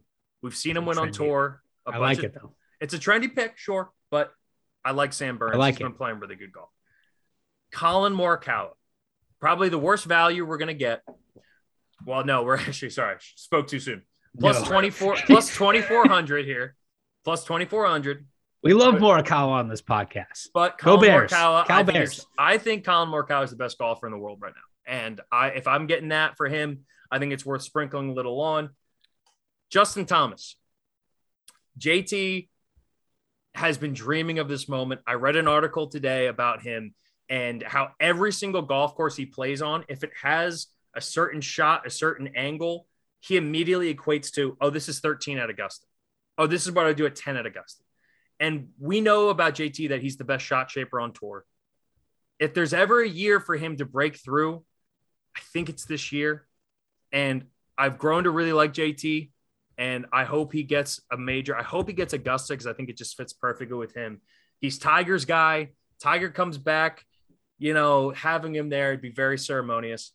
And of course, that leaves us with the big cat in his Sunday red, Tiger Woods. Oh, don't even. Let's fucking go. Thinking this about is the bet I'm talking about. Plus 5,000 to win the Masters.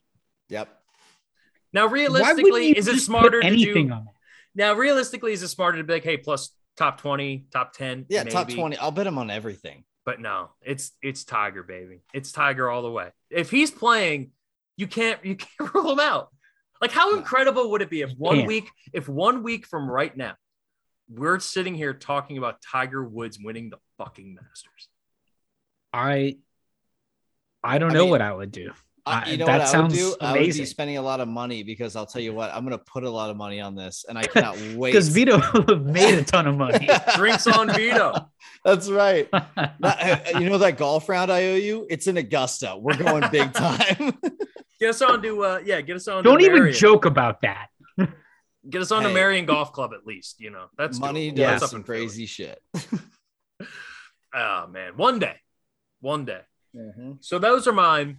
Scotty, I want to give you a chance because I know I just talked a lot. So I'm going to give you the floor here. I'm going to let you. Well, it's your podcast. So I don't know. What do you think about? So what do you think about Rory trying to complete the Grand Slam? I think there's too much pressure on him. Every time he goes to Augusta now, it's just like, I agree. We're going to do this. But I think we've reached past the point of it becoming like for years, it was the storyline, right? Is Rory finally going to do that?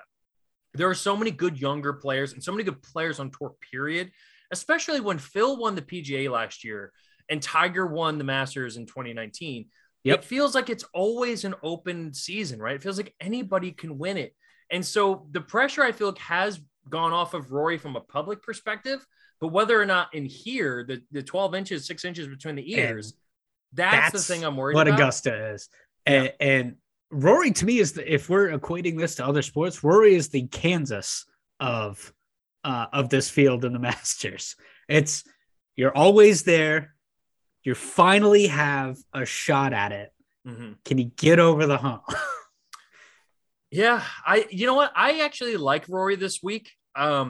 You're not getting a ton of value, top 10, not top 5. No. I mean, you're looking at like minus odds for top 10 finishes for guys like Rahm and Rory. But Rory's played, I think, the best golf so far this year that he's played in the last couple of years. He's driving the shit out of the ball. Yeah. His short game, he hit a bunker shot last week that like blew my mind. It was on a down slope. Yes. It was just a little chip out and it rolled down. It was an absolutely gorgeous golf shot. With Rory, it's always going to be, how's the putter? We know he can drive. We can drive the shit out of the ball. He's worked a lot on his irons, I've heard, in this offseason. That's what the rumblings on the tour has been, that he's really tried to lock in his chipping, his short game around the green, and his irons. But he's driving the ball better than he ever has. And so if the putter's good, and it's true that the short game and the irons have kind of melded together, I think Rory's a great pick. I will always root for Rory. And Corey Connors is another one, by the way. I love Corey Connors. The other one, I think that has put it all together already this year. And I just saw an interview with him where he was talking about how, his success, his recent success on the tour, it doesn't mean, it means a lot as in the way of like doing something that's meaningful to you, but like, at the end of the day, it doesn't change you. And like, you just keep going on tour and like doing, playing these different tournaments, and like winning the Masters necessarily wouldn't change your life because it's just another accolade. and you can just throw it on the wall and you go about your day. Mm-hmm. And I love that talk. It's a lot of what I love about Justin Thomas in this tournament. Although I think he's playing for a little bit more, but Scotty Scheffler plus 1,400 to win. I'm all in on that. So I love Scotty Scheffler, and I've loved him as a betting guy for basically since gambling's been legal in the state of Virginia. I've loved Scotty Scheffler because he's always perpetually undervalued. He's won 3 out of his last 5 tournaments. He won 3 out of his last 5 tournaments. He's the number 1 golfer in the world right now. And yet he is as humble, as like nonchalant as anybody on tour. But even the most humble, down-to-earth people still feel pressure and they still feel the heat. And he's also going to be an incredibly trendy pick. And there's going to be a lot of people. So sure. I don't think the value is there for the golfer, but you don't say no to the hot hand. And it's inarguable to say that the dude is not playing the best golf on the earth right now. Right now, wake up. He's probably the best golfer on planet Earth. But before this stretch, he had never won on tour. And now he's won 3 out of his last 5. I don't think it's realistic that it could continue. And I also think because he's played so well, the top 5, the top 10, the top 20 bets have become all shitty value picks, which is why I don't love him from a gambling perspective. But as a golfer, I love Scotty Scheffler, and I'm absolutely behind him, and I would love to see him put on the green jacket. I think it's fun. I think it's a good call. All right. Masters Week. Get ready for Thursday, y'all. I'm so excited. A tradition unlike any other. Tradition unlike any other. And like traditions unlike any other, we got random life shit coming up after this break, as well as a new game debuting. Real or fake? The boys will decide next. Wrapping up the pod. Great national championship, assuming we're still recording this before the game. But again, we're just assuming great national championship. You know the winner at this point. We'll have talked about it. This has been an awesome 100th episode. We've had a ton of fun. I think when we finish this up, we're going to be like, yo, this has been easily one of our favorite episodes to do. And we hope that you guys enjoyed it as well. Thank you again for all the support over the year plus, and 100 episodes. And, you know, boys, we love you. Cheers to 100 more. Cheers. By the way, we all have finished our bottle of champagne at this point. So yes, we have. We are, we're a little drunk on this episode. Not drunk. Mine was cider. What are you talking about? But yeah. Oh, sorry. Yeah. Sorry, YouTube. We're on YouTube now. Sorry, YouTube. It's just cider. I have some random life things. I got some backlogged random life shit because whenever I see something, I just quickly jot something down, and I edited out some, and then we have a new game called Real or Fake, and we're gonna try to do this every once in a while when the right topic comes up to do it on. But me and my roommate had too much fun doing this the other night when we saw it, so we'll get to that in a second. But random life shit. First one. And I think I've told Scotty about this idea before. Me and my roommate were hanging out one time, and we were going back and forth, and we were talking about what would be the coolest brewery setup. And I think I cracked it. I think I cracked with the coolest brewery setup. And my first thought was like, imagine a brewery up on the top of like a hill, right? Out in the countryside. In Virginia, you get a lot of those. So a lot of the breweries I've gone to look like that. And you have Castle on the Hill. Castle on the Hill. There we go. Shout out to JMU Overtones. And you got this great scenic view, right? And you have the thing, you go get your beers, and then it's this big open field, and then it kind of drops off onto a hill. And I thought, how freaking cool would it be if you set up a par 3 right off the side of the brewery, right? Little 160 Pebble Beach yard, right? Yeah, like a little big steep drop off, right? You get like, it doesn't have to be super nice, but you put a hole down there, you make a little green, and then you can go and charge, you can go find an old promotional activity. Yeah, you go find like a closing driving range, and you buy one of the old golf ball pickups, right? And you spend a little side money. You don't have to go super crazy on keeping the greens super nice or anything. Right. And then you go off, you have this little mini driving range, a couple of slots, and people are just trying to get hole-in-ones, right? People just go up, you spend 15 bucks on 20 balls or 25 balls, whatever. You got your beers in hand, you get the music going, and you're just, boom, you're just whacking little shots right on down to the par 3. And then if you get a hole-in-one, you get like free beer for a month or something like that. And you could even do like closest to the hole competitions and stuff like that. Oh, yeah. Throughout the day. I agree. I just feel like you make it in, you get some kind of reward, and I would spend so much money. easily pay for whatever the reward was in golf balls. You're right. Like that is a brilliant idea. Where is that? It's not Top Golf. Let's be clear. It's different. It's classier. It's like a real green. You just have a guy whipping around every like 20 minutes in the ball pickup. Man. Right? You just go get some shitty practice range balls. You got to find like a local like driving range that's closing. Yeah. And then you just go and you're like, yo, let's just load everything up. Right. And then you just buy all their shit, the little ball retriever. Especially like a winery, man. Yeah. There's so much potential there. Now, a more expansive idea that I had off of this was, what if you made 3 par 3s around like the side of it, right? It's hard to do without being able to picture it, but like you're looking out and you have this beautiful view and it goes down a hill and then you have like 3 holes that kind of take you around the outside of the property. And then it brings you back. And then you wind back up at the bar. That's what I mean. And then you come back and you're drinking again. And it's walk only. You just walk over there. No big deal. Yeah. You get them to get some pitching wedges and putters. If you want to bring your own, you can. But Top Golf, way too expensive. I would do that over Top Golf any day of the week. I would do that over Top Golf. Because it's more of an event. Price, just because it's more fun to play a hole out. Yeah. Yeah. Right. Because in that one, you would play it out. But if you're hitting it off, it would almost be like a driving range onto a par 3. So that would be a little Top Golf-esque, but at least you have like a hole and it's a green. It's a real green. Yeah, it's different. Yeah. Yeah. And you maybe have a buddy who like used to work at a golf course or something. You got to do some research and figure it out. But I think I love this. Golf course management, Penn State, hire one of us. Boom. PGM. There you go. I love this. And also model it after famous par 3s around the world. Yes. That'd be like sick. The 7th at Pebble. As you can do 7 at Pebble. Augusta. Yeah. Like, Yeah. I think. Sick. All right. So we're all on board with that. The next one so there's a local bar that I bartended at. I've done some work with really nice people. It's called the Casual Pint. Shout out the Casual Pint.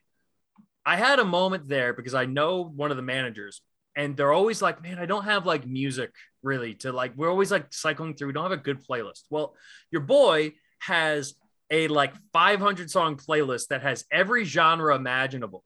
So about a year ago, I tell them about this playlist. Now, every time I'm there, they're playing my playlist. So is there a better bar setup than being able to go there, sit at a bar, watch a game, and your own music is playing at the bar? There's nothing better. That's the number one complaint I have when I go out. Dude, are you kidding me? You cracked the goddamn code. Mm-hmm. You know how many dollars I spend Those stupid, the touchstones. Oh my god! Thing. Any bar I'm in, I'm taking over for the next fucking hour. No one speak, no one say anything. I'm paying to skip you. I don't give a fuck. Like and then other people can skip your shit too. Oh my god!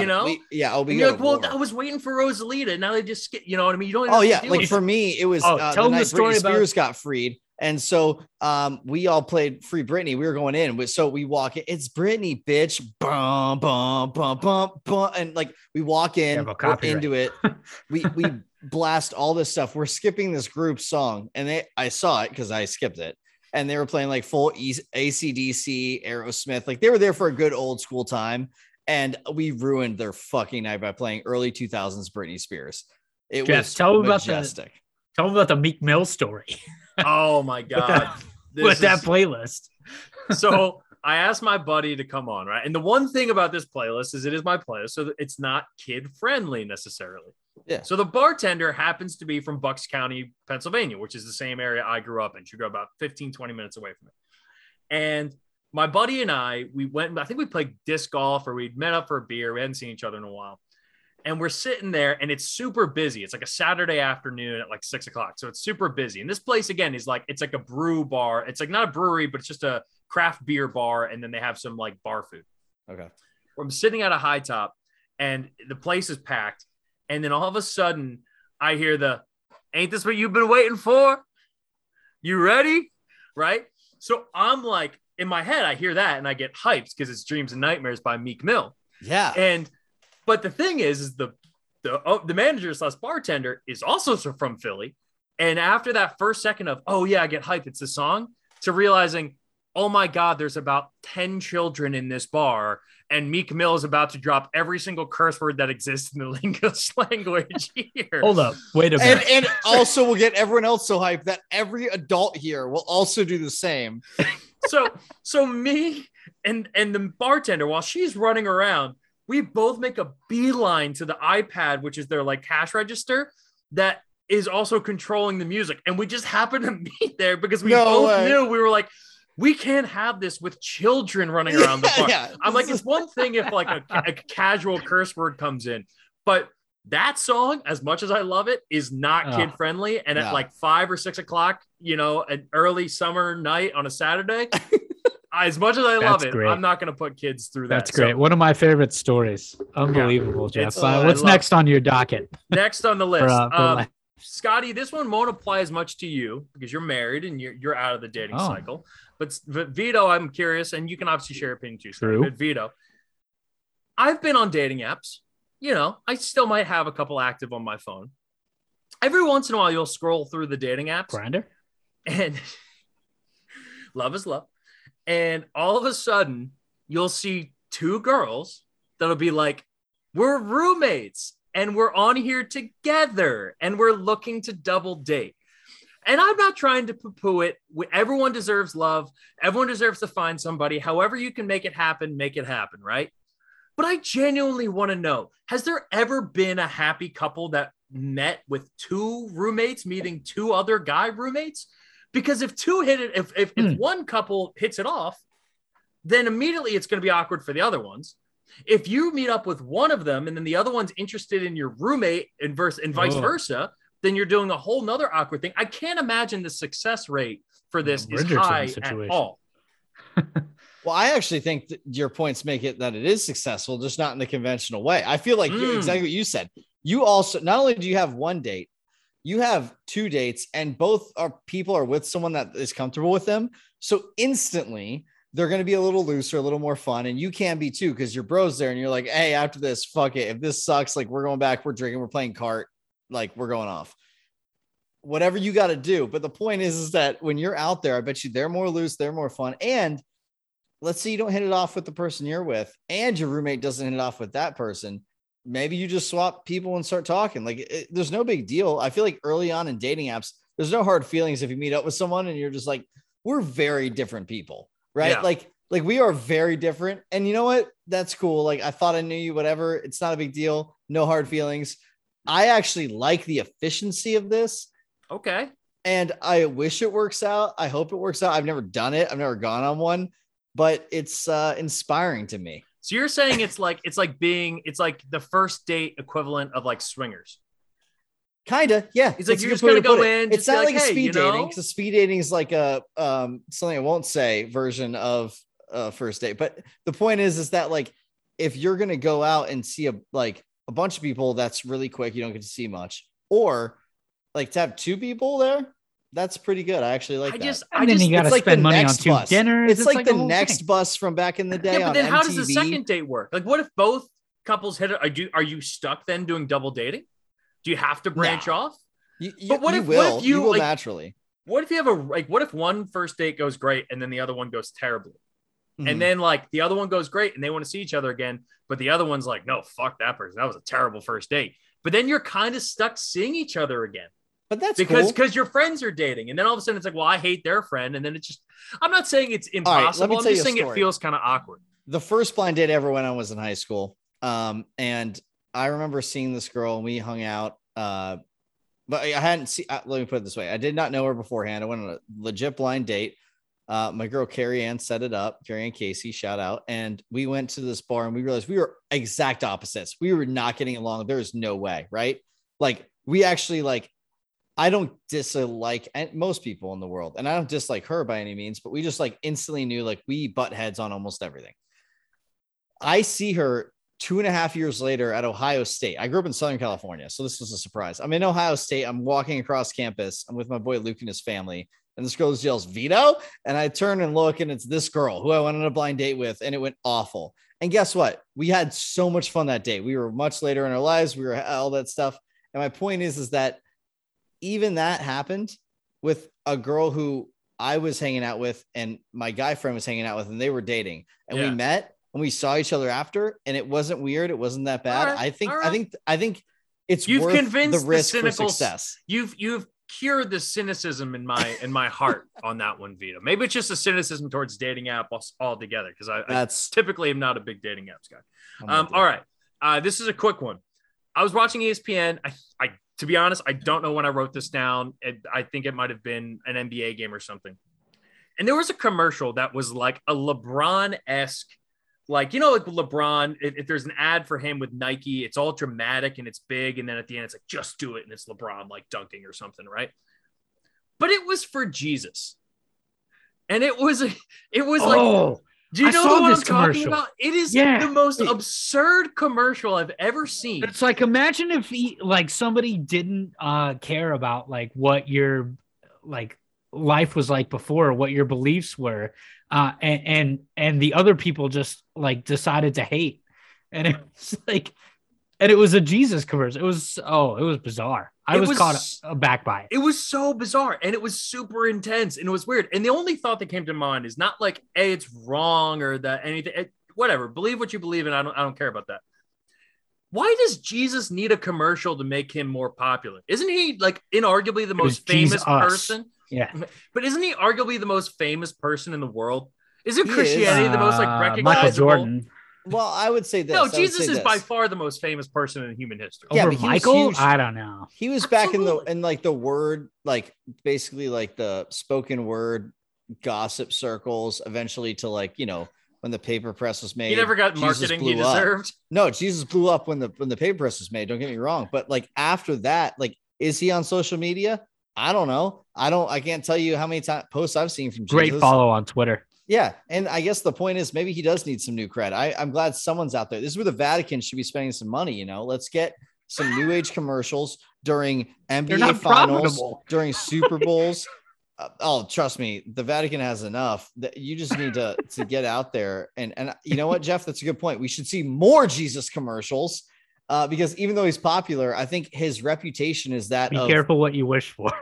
Well, no, it's a guy who wore sandals back in the day and was like, "What up? I'm here. I'll turn water to wine when I'm 30, and then you'll hear from me for a couple of years." And that was kind of the gist of the commercial. It's like this dude was just like chill and like cared about everyone. So, in case you're wondering, at Jesus on Twitter is Jesus Christ. In his bio, it's Kanye West. It says carpenter, healer, God. Right? I heard a joke one time. 766,000 followers following 0 people.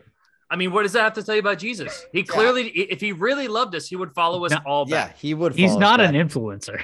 Also, I heard a joke one time. This is kind of true. It's like, dude, if Jesus was a carpenter till he was 30, how come no one fucking kept his work? Like, it must have been really bad if it was like, well, like, dude, I don't know. We kept a lot of shit from back in the day in the Roman times. And it's like, maybe it burned. No, maybe we should have kept all of Jesus's work. He was kind of like a savior, or like, but then the point was like, or is he just kind of shitty at carpentry? And they're like, nah, this table's a little unlevel. We're just going to buy it from Jesus to make him feel good. I'll be honest. I just looking through some of his tweets right now are pretty hilarious. Someone tweeted at Jesus, what shots are we doing? This is on Christmas Eve, by the way. At Jesus, what shots are we doing at midnight? Need to know what to eat first. See you later, Jay. His response, spiked nog, 2 birds, 1 stone. Jesus would it sounds like I need to follow Jesus on Twitter now. God damn it. Maybe this is the key. Everyone we got two more random life shit. This one involves a question for both of you. So you guys know the story. And I might have mentioned it on the pod when I was down at the beach, but I got to the beach house a couple weeks ago and I go out for a walk and I hang a hard left, and about 100 yards down the stretch is a fucking seal beached at the Jersey Shore. Now, this thing was as cute as hell, right? I get why they called them like sea pups, because holy crap, might have been cuter than any dog I've ever seen. So my question to you guys is, what was the most wild, and Vido, seeing as you've been to Africa a bunch and stuff, you might have a different answer, but what was the most, because to me, that was probably the most wild / intimate moment I ever had one-on-one with like an animal like that, you know, and it's a seal. Like, we're not even talking about anything crazy here. Do either of you guys have a story here involving a wild animal that you just happened to stumble across and then had this cool one-on-one moment with?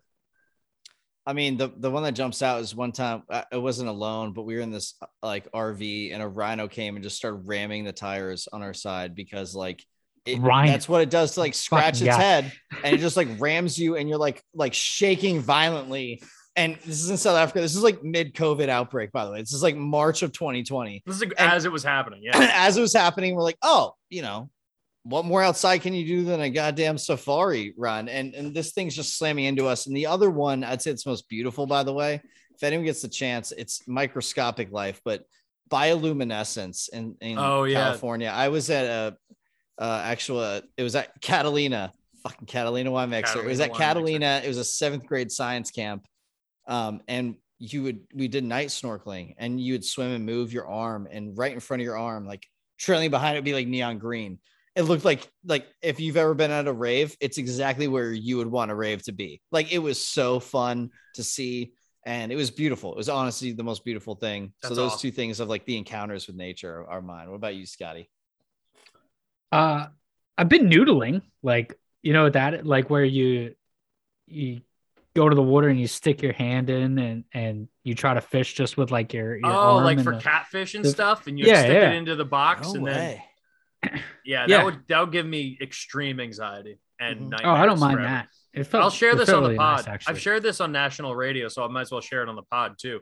I have a pretty bad and severe phobia of fish.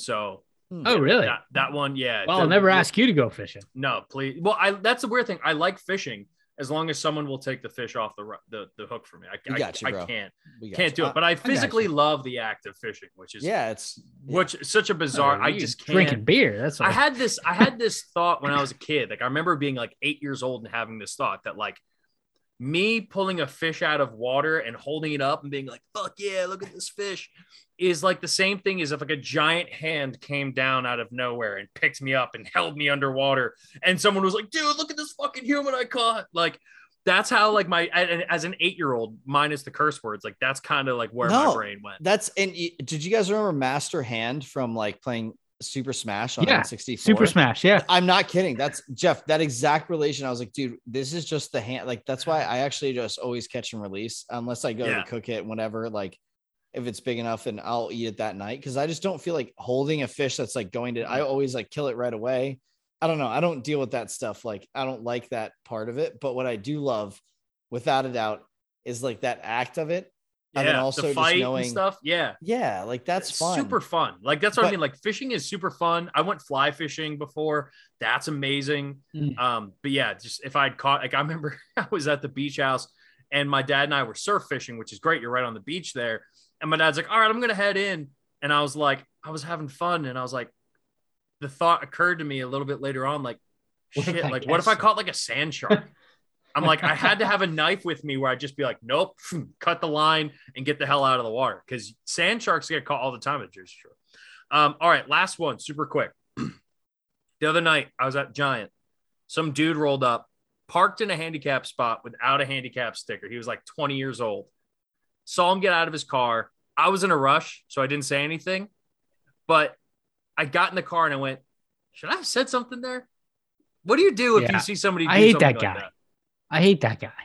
This was a wide open parking lot. It was at like 10 o'clock at night. Like he could have parked anywhere. It's just the entitlement of it. Like, get out of here with that. Like, dick move. I think not only like it's a weird situation, right? Because getting into the real deal, do you wait around to see something? And I feel like what you always do is a drive-by, excuse me, and just be like, was it bad? You know? Yeah. Like, was it like one of those things where it's like, oh, you accidentally like tapped them, right? Not a big deal. Or like you crunched. But we live in a society. No, my point is whether you wait around or not. Where's the line where you wait around or not to tell someone? Because I'm with you, Jeff.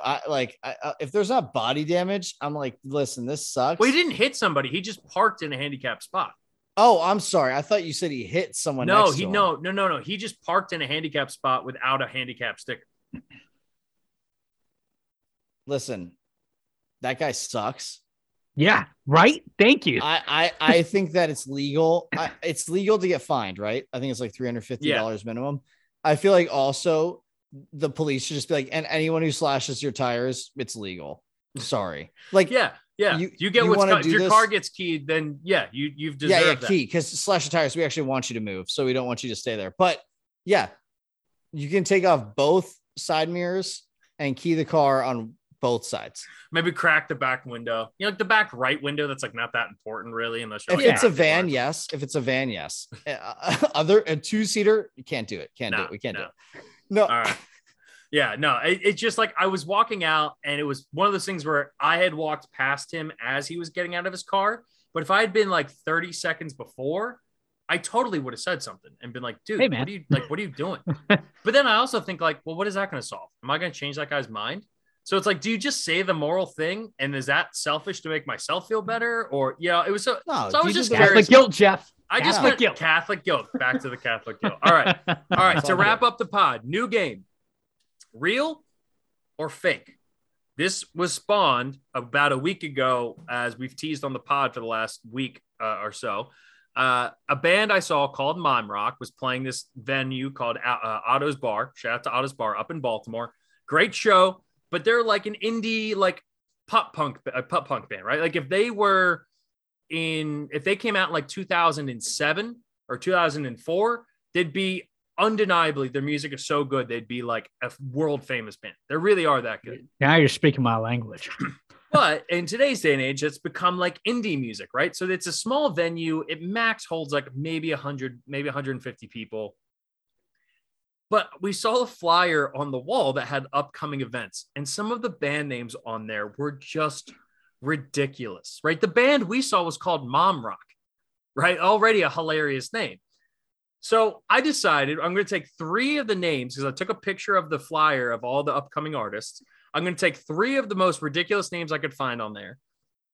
And then I was going to make up 3 other ones. And I want to see whether you guys get real or fake. All right. So how do you guys want to do this? Do you guys want to go one at a time? And then I'll tell you whether it's real or fake. Yeah. Let's do one band name at a time. Let me and Vido decide. All right. Yeah, let's do that. First, band number 1. Proper nouns. Real or fake? Real. That's fake. It's real. Proper nouns. Real band. How about it? Proper a real band. Like that sounds like a real. Yeah, that's got that vibe. Proper noun. Like what a ridiculous. Nominal adjectives. Like what's next? All right. Band number 2. Desktop Unicorn. Fake. I feel like I should tail Vido, but I'm going to fade him. That one's real. That is fake. Desktop Unicorn is not a real band. Sounds Desktop so mainstream. It sounds so mainstream. Vido's going to be way better at this game than I. Well, he's already got a 2-0. He's got a 2-0 lead right now. All right. Next up, shoe polish cousins. Fake. That one's real. That is fake. Vido 3-0. Crushing this. All right. Soundbar shot glass. That has to be real. I'm feeling real as well. That is fake. Vido, no longer undefeated. Went against my I'm over. All right. Next up. Sloth Rust. Yeah, that's real. It's real. Clearly. That is a real band. Sloth Rust. An absurd. Sloth Rust? It's still a ridiculous name for a band. But see, the thing is here's the deal. Creative people are in bands and they come up with creative band names. And so I feel like the crazier ones, you're like, that can't be fake. Like, it's so good.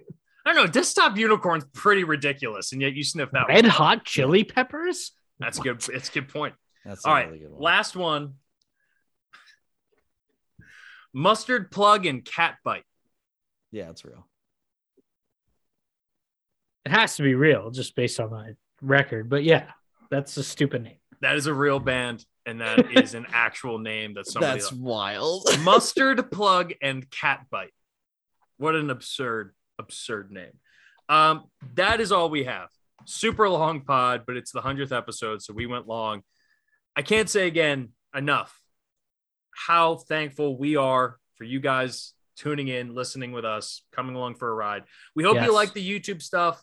Subscribe, rate, review, all that stuff for the podcast, and share the YouTube channel out. I know a lot of people nowadays like watching podcasts. Click the bell, get the bell on. People like watching podcasts as much as like listening to it. I know I feel that way with some pods as well. But again, I cannot say thank you enough. And I know you guys feel the same way. It's been super fun. and it's been a fun ride. It's been a really fun ride, and to hit the 100th episode on national championship night of NC2A basketball, which is one of my favorite events of the entire year, is the tournament. And then on Masters Week too, like we couldn't have planned this any better, and we didn't plan it. Like it was just like a matter of coincidence. And I'm just super grateful for everybody that stuck around and listened and gave us the opportunity to get to 100 episodes. Couldn't agree more. Vido, any parting words for the listeners as we wrap up the 100th episode? Love you guys. Love all the listeners. Love Jeff. Love Scott. This has been a blast, and I can't wait to get to 200. We're gonna keep going. We're not stopping. Oh yeah. Now. Here's to another 100 episode. Thank you for everybody who's listened. This has been so much fun, and the best, as they say, is yet to come. We got better, bigger, awesome things coming. And hopefully maybe we just need to rename the pod Mustard Plug and Cat Bite. I think that Mustard Plug. We'll do like a cross. Maybe I can get them on the pod. We can ask them where they came up with the name. But we're going to do that with some other stuff. I think maybe craft beers in the future, come up with some funny ones, real or fake. But nonetheless, super fun. Thank you guys for listening. We will be back on Friday with episode 101. What a wonderful tournament. Enjoy the Masters. Get your bets in before Thursday. I'm telling you, there's money to be made. Unlike any other. For the boys, I'm Jeff. We love you. We thank you. Take it easy, everybody.